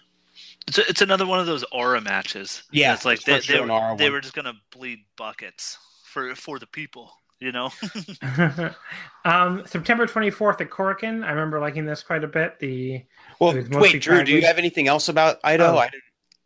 About the Ito match? Yeah. Should I? I don't know. No, sorry. All right, that was a very awkward way to go back. No, but that's Drew right. just hadn't talked anything about it, so I wasn't sure anything else. Yeah. But anyone thought from this Korakuen? Again, I remember liking this. Just a lot of tag league matches, a lot of good stuff on this. If you missed this show, definitely go back and watch it. Yeah, let's see. Was that the one? Well, it's the one with the Takeda and Tsukamoto against Reiki and Sakuda main event, which I liked a lot. It has the Sekimoto and Suzuki against Hashimoto Naoki match I liked quite a bit. Trying to think what else is on here. Yeah, this is just a really good Big Japan Korakuen shows when they're like nice and compact, but everything is good, are like some of the easiest watches in wrestling. But it's also kind of hard to pick apart like specific things on them because they're just such a breeze. And this is one of those There's one we'll talk about next month that I liked more than this one, but this one was still really good. Yeah, I mean, you had the interaction between Takeda and Ueki and Sakuda, who are unit members with or brothers, Chimidoro brothers with Takahashi, which was cool, and just more establishing that Masashi Takeda is a really good tag team wrestler as well. Yes, he is. He very much is. He very much is. He really is. He's just a great wrestler. Let's be real. He's just a fantastic wrestler who you should vote for Wrestler of the Year this year. So, yeah. Yep.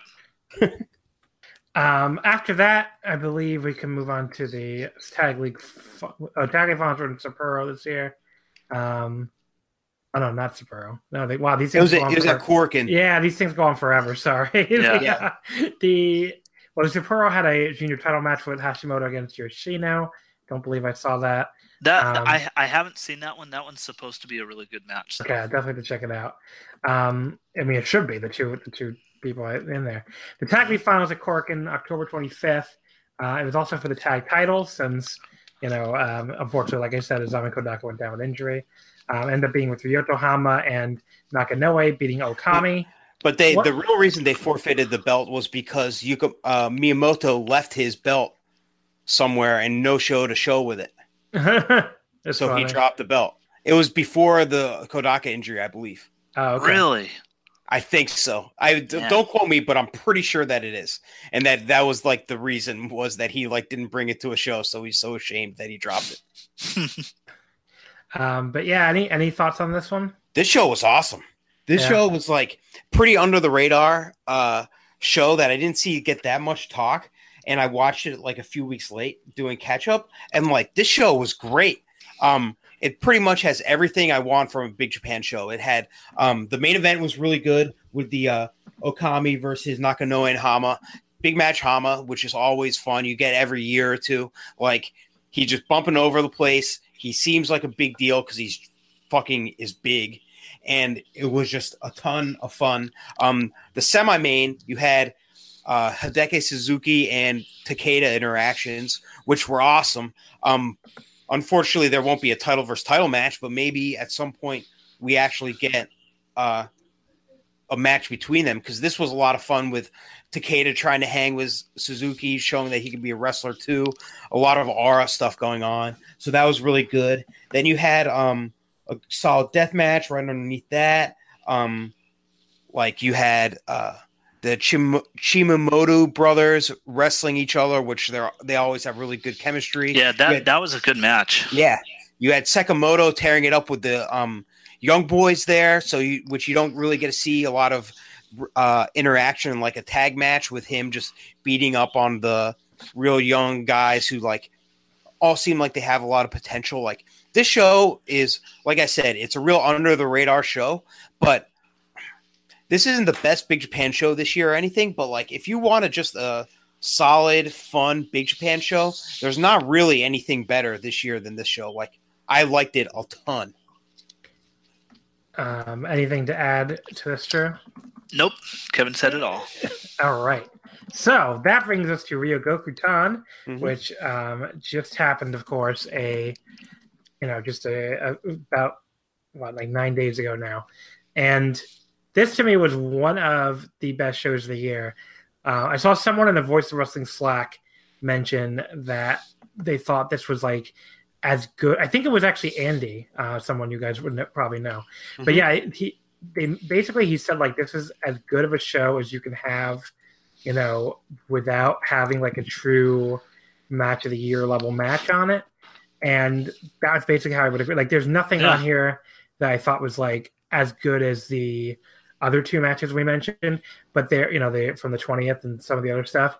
But there is some it's just a top to bottom great card where almost everything is a really, really good match. So I thought this was just a great show. Yeah, everything either delivered or over delivered, in my mind at least. And I mean, you can't ask for anything beyond that, really, in terms of a wrestling show. Really easy to watch too. I mean, it was long. It was like 4.5 hours long or something, but it breezed by pretty quick. So, and again, good stuff on the undercard where like the guys are all trying really hard. Yeah. And then we can go through it real quick, especially since this is the most recent one.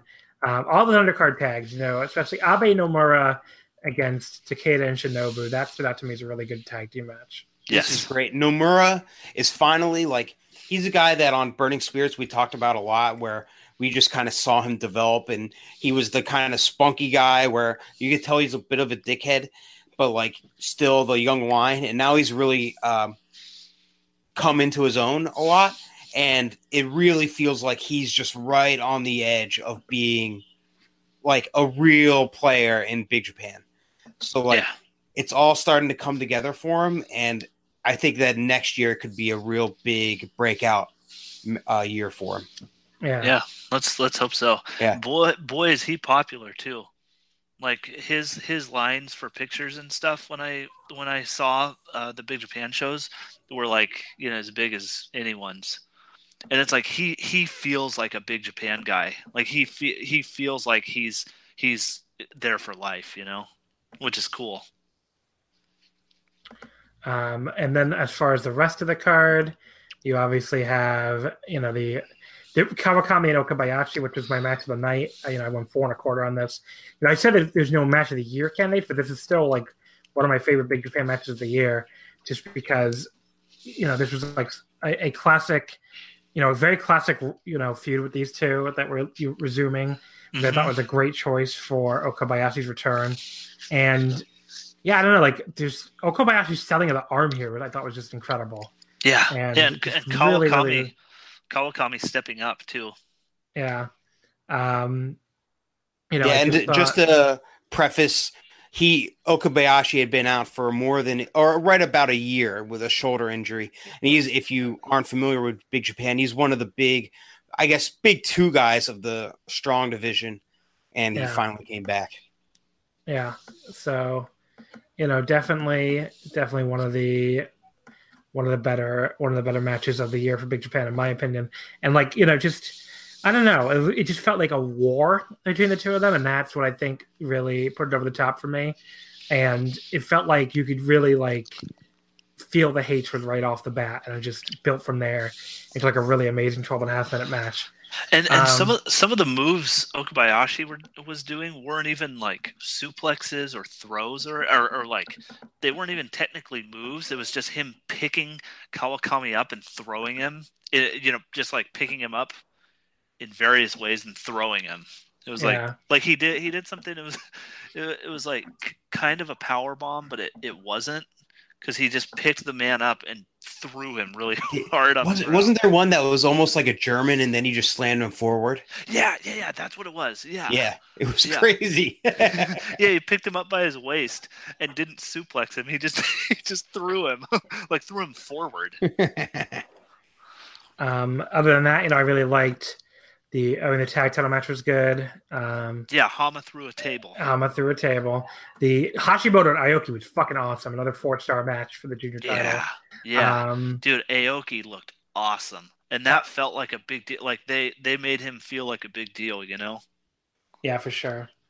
The Madness Massacre Returns match. Kobayashi and Ito against beating Numizawa and Jun Kasai. This was awesome. Awesome. This was sick. Yeah. And you had 3. You had that's 4 of the most charismatic deathmatch wrestlers of all time, at least in Japan. You know what I mean? That's all that old mid 2000s generation. Just working.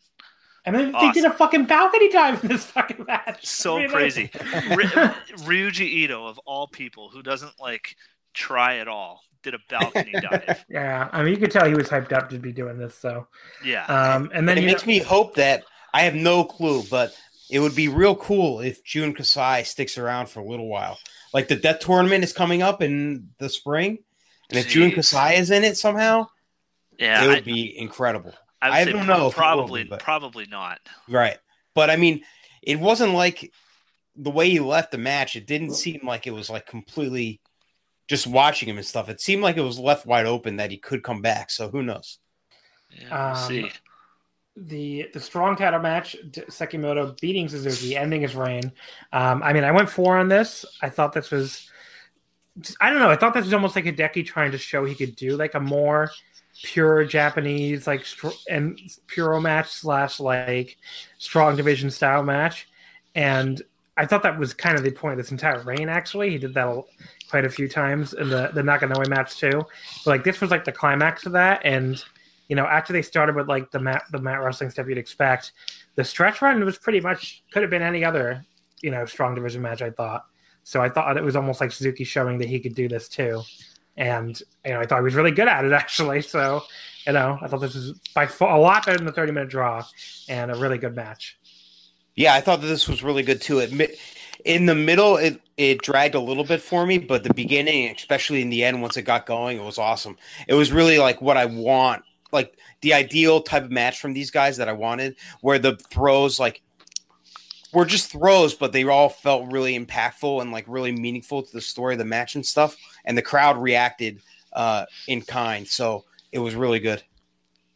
Yeah. What I kind of liked about this is it kind of felt like you had a reversal of roles where Suzuki was trying to work a more traditional strong match, and Sekimoto was trying to work a more traditional Suzuki style match, because you had like the feeling out and the mat work at the beginning, and then the big like strike exchange and big finishing run at the end, and then in the middle they were like trying to working within those limits as well. I thought that was really cool. Yeah, and in the main event, the deathmatch title, Masaya Takahashi defeating Masashi Takeda. I've seen this one all over the place. I was at 3 3/4, which for anybody, any other type of match is a very good match, bordering on excellent, but just for these two, I thought it was well below the level of those two 2017 matches. And I just think not having the light tubes, which you're never going to have from Goku, I just think it just didn't work for me on the same level as their previous matches. Not that it still wasn't really good, but it just wasn't like, I don't know. It wasn't the kind of classic their other two matches were. Kevin? So, this match, going in, I felt like the writing was on the wall for the Takeda reign. So the Takeda reign, I really think this year, it really was an incredible reign that I think that really should be kind of put up there along with anything else, any other major reigns over the past 10 or 20 years. Like, from match to match, all the matches were really good. He told a really cohesive story and really built his character from match to match, and just kind of it all tied together and was all really good. And I think I can't say if it's the best deathmatch run ever because I haven't seen enough. But as somebody who, I would think that it probably is. And it just, everything was great. And then going into this match, it just felt inevitable that when it was Takahashi again for the third time, it just felt like, okay, it's probably coming to an end, even though I didn't really want it to. And not going to lie, I thought that I was going to get kind of emotional when watching this. But I think that I knew what the result was so much that it didn't, and like not in a spoiled way, just I knew it just felt like it was time. So it didn't hit me as hard as I thought it was going to, but I did really have a lot invested in this reign. And the match, I did think it absolutely is the worst of the three Takahashi matches. I would definitely agree on that, but I still thought that it was a really great match. I went 4 1/4 on it. To me, it did feel like a big time match, and it didn't feel as fast and as chaotic and as violent as some of their other matches, or of both of their other matches. But it did really feel big and with a lot of stakes. And I did like that they didn't have all the weapons that they could use. And we talked about like light tubes as a transitional tool in some of the other matches, and it really was lacking that as a way to kind of escalate the violence and to really get the crowd behind them in this match. And I do agree with that, but I do really think that they laid out the spots really well, and that they built the match really well, and that there were some big really big, brutal spots. And I will admit, like, I know that one spot that we talked about a little bit before, John, was the sunset flip power bomb off the top rope that it was supposed to be through just a web of barbed wire, and Takeda slipped and didn't get around all the way the first time and had to go back up for it and then do it. And so it was a bummer that it wasn't completely smooth, but as soon as he actually hit the power bomb and it just looked absolutely fucking brutal and miserable, I kind of got over the botch there, where it's just like, I wish it was smoother, but the end result was still insane. So I still thought that this was a really good match. I was really bummed at the end that the Takeda reign was over, because now it's back on Takahashi, who had it last year, and he's a good champion. I don't know if he's really grown at all since he had the belt last, and I'm not exactly sure like what the rest of the division would be like. I'm not sure there's any way that this can be anything but a step down from Takeda, so I'm kind of cautious about it, but still, I did enjoy this match a lot. Yeah. I do think it was hurt a little bit by those two. It was like the two big spots they kind of botched. Like the other one was Takeda going over the top rope and landing on the it was like a wagon or something with a fork board on it. Do you guys remember that one? It was earlier in the match, and he kind of missed that as well. Yeah, it was like he got backdropped over it or something. I think, yeah, like Kevin said, this was kind of like an older style death match where it was based on building to certain spots rather than like flat out violence all the way through. And I thought they worked it well in that regard. And it did. I like slower matches for a bigger crowd, or like for a bigger show. You know what I mean? Like where they can kind of play off things bigger. So I did think that was cool. I don't think there's any way to look at this as like I don't think I was disappointed in the match, because I knew going in, like, I mean, because of course we all know you can't use like glass or fire or light tubes or anything in Sumo Hall, so it's like, yeah, you kind of knew what to expect a little bit, and kind of I don't know, I tempered my expectations. I do think this is a really good way to end his reign, though, if it has to end. They did like the classic pro wrestling storytelling where like a guy goes through all the other older challengers, and they were really good about not having him beat a lot of the main Big Japan deathmatch roster in terms of the younger guys. Like I think the only younger guy he really beat was like Sakine and Tsukamoto, right? And those aren't even roster guys technically. So like they did a good job with that. And on the biggest show of the year, the biggest stage, their guy Takahashi comes back and defeats Takeda for the final or for the title, ending like the best deathmatch reign of all time, maybe, like Kevin said. So yeah, I think you can't really be anything less than a little disappointed in the match itself, but I don't know. I thought it was a great way to do the title change and a great end to the title. Okay, so definitely I would totally agree with I think that's the consensus, honestly. Yeah. That was an incredible deathmatch title reign. The Hideki Strong title reign, I thought he ended up acquitting himself well. It didn't start out well, but I thought it ended really well. And, I thought the last two title matches especially, I thought this was about as good as a emergency placeholder reign as you could have asked for. Well, and it was like, remember the other one started out really well, but then petered out at the end, and this was kind of the opposite of that. Yeah. So I thought this was a good reign overall. Yeah. Any different thoughts on that, Kevin? No, like going through match to match, I did like it more than I liked the reign, like the sum of the parts more than I thought. Like I said, my biggest thing was that I was just kind of sullied on it in the beginning, and it was just kind of hard to really capture my interest, even though there were good matches for sure later on. It just felt I couldn't shake the idea of it being a retread out of my head. But yeah, I mean, that's fair. So overall, Big Japan's year. What would you guys say? Kind of weird. It was in some ways a transition year. Like the strong division was absolutely a transition year a bit.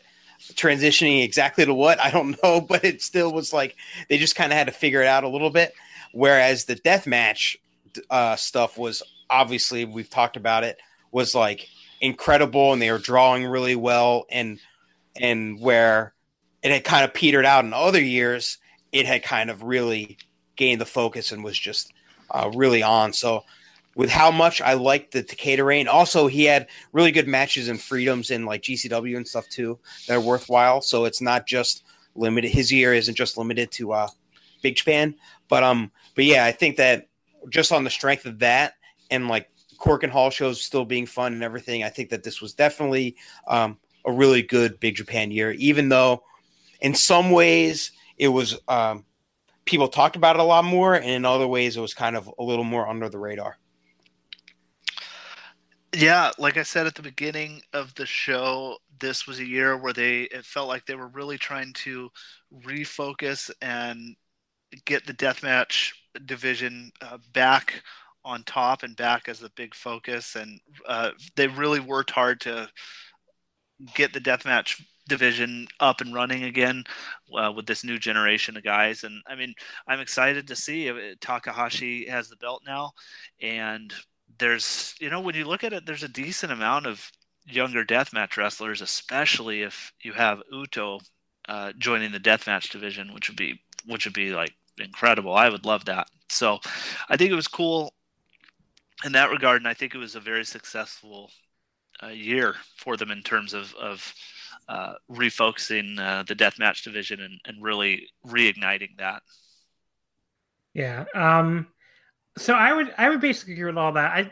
I think, the strong climb maybe not turning out very well, or at least not getting any great buzz. I think that hurt the year. Big Japan Core hurt the year. If they had a more consistent streaming service like DDT Universe or something, I think that would help them, at least get like a more devoted block of fans. Whereas this, it's like you have your fans that want to be devoted and just like, okay, where are the shows? Like, what shows are coming out on this? So sorry, go ahead. I was just gonna say, I think that hurt their year too. I think the thing with that is like, because Big Japan, they have no interest in overseas markets. Although they weirdly have an English online store. Well, you know what? They set that up, and virtually no one has ordered from it. Yeah. So it's I think because that was like they were trying to, they thought, okay, well, like there's a little bit of interest here. Let's see. And no one ordered from it. They're on PWTs too. I don't know if people buy them or not, but they are on. I bought a Big Japan show on PWTs actually. So cool. I was like the one. Yeah. So it's like Big Japan Core really bums me out, but it's also like, it's not for us. Oh, right, but even for the Japanese fans, like, is this doing it? Who is this doing it? I guess it's supposed to be like a supplement, right? I guess. Yeah. That's the thing, because it's like you should have Samurai. Yeah. And then that makes sense. You can see all the smaller shows and stuff, and you don't have to deal with Nico Nico, and like they're not even, are they even on or associated or affiliated with Nico Nico anymore? I don't think so. Yeah, so it's like now they can just get that. Like they probably make, I'm obviously pure speculation here, but they probably make enough from just Japanese people wanting to see the smaller shows where, so they don't have to worry about Nico Nico. They just pocket all that money. You know what I mean? Yeah. So again, that I have no idea if that's the case. That's just, it's fair. It's fair. But yeah, so I mean, like, again, if you're one of the people that wants to follow Big Japan more than you do, and you're frustrated because you don't like Core, and I've heard from a couple of these people on Twitter. I know these people exist. Mm-hmm. I would tell you, if you want to, if you're not interested in the really tiny shows, let your Core subscription drop. Don't wait for big shows to show up there, because they're not going to, and for a long time. And just keep your ear to the ground, and you will be able to find, these Big Japan shows on Twitter if you look. But yeah, I mean, like, and like I said, you can always ask me too if something's up, and I can always point you to it. But yeah, I mean, like, other than that, I think the Strong division had kind of a weak year. I like the Hideki reign. There just wasn't a lot else going on.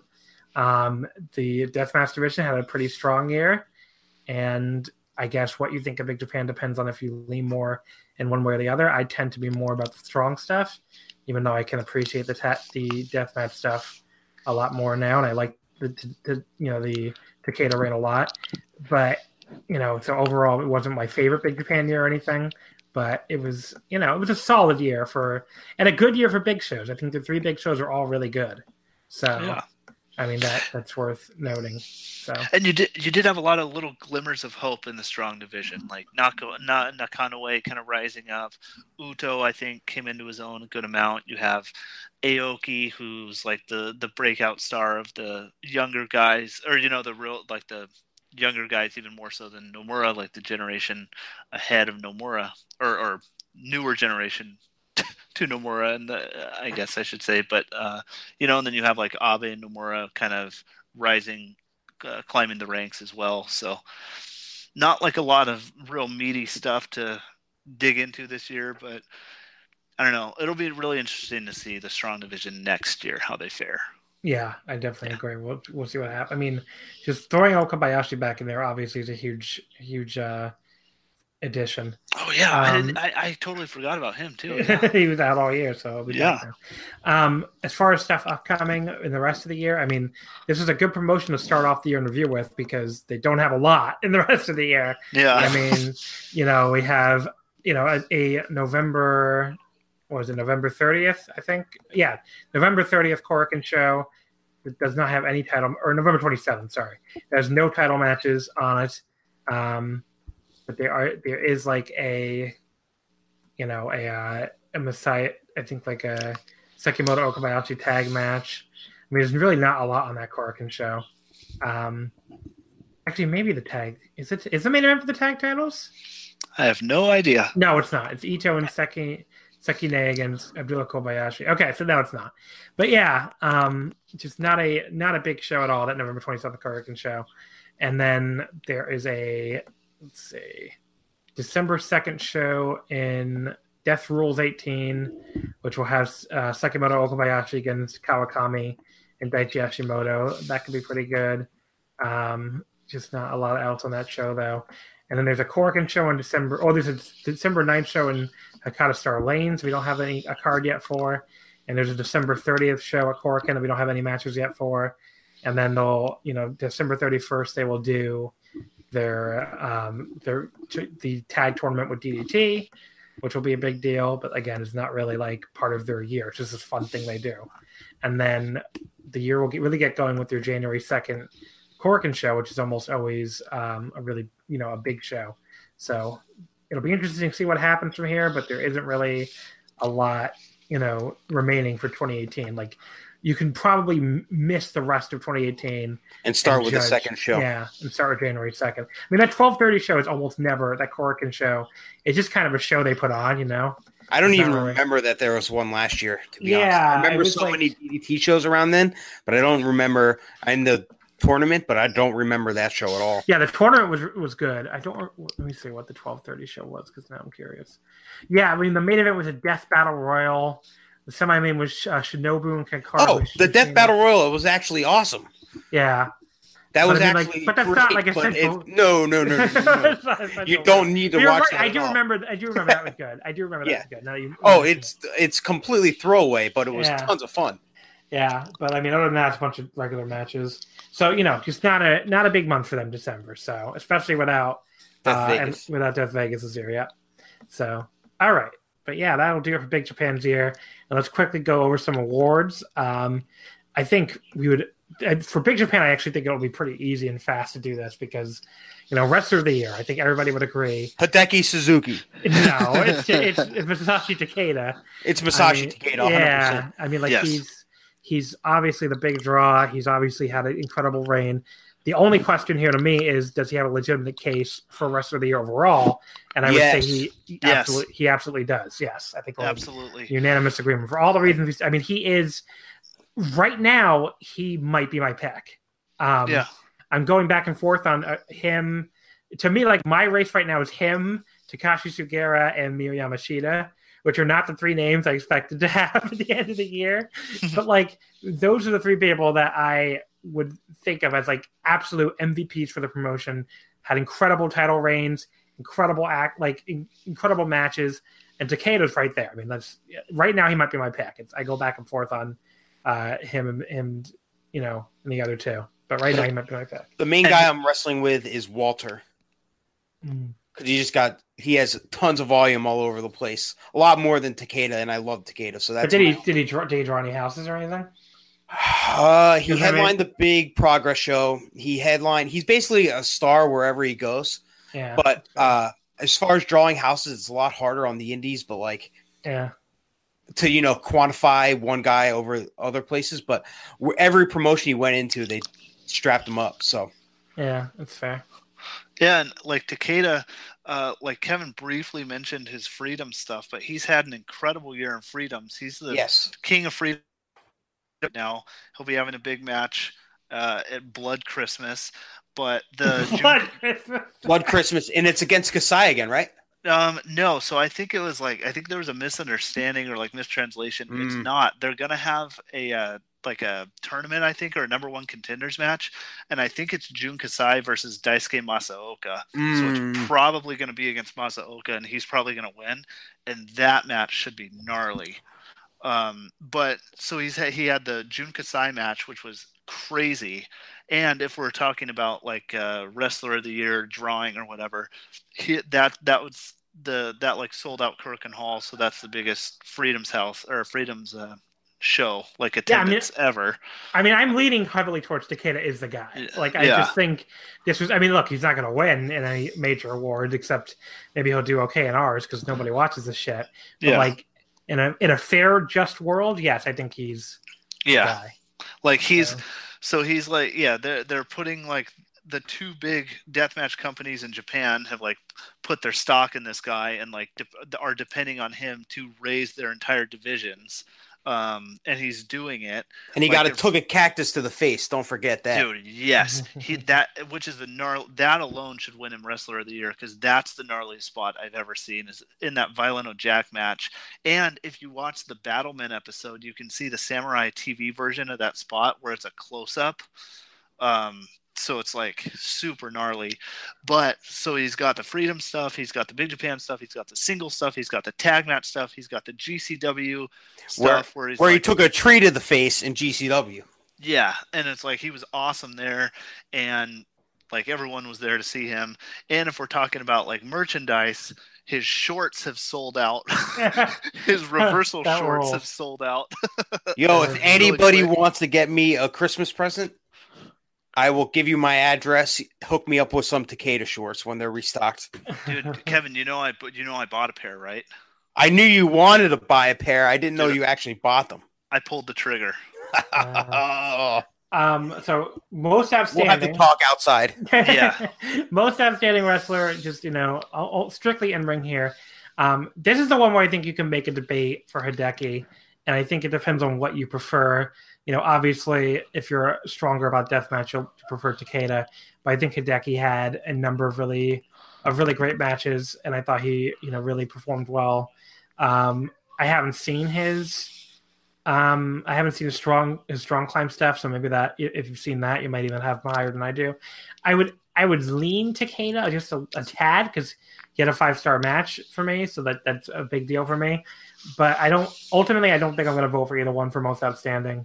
But when you need mealtime inspiration, it's worth shopping Kroger, where you'll find over 30,000 mouth-watering choices that excite your inner foodie. And no matter what tasty choice you make, you'll enjoy our everyday low prices, plus extra ways to save, like digital coupons worth over $600 each week. You can also save up to $1 off per gallon at the pump with fuel points. More savings and more inspiring flavors make shopping Kroger worth it every time. Kroger, fresh for everyone. Fuel restrictions apply.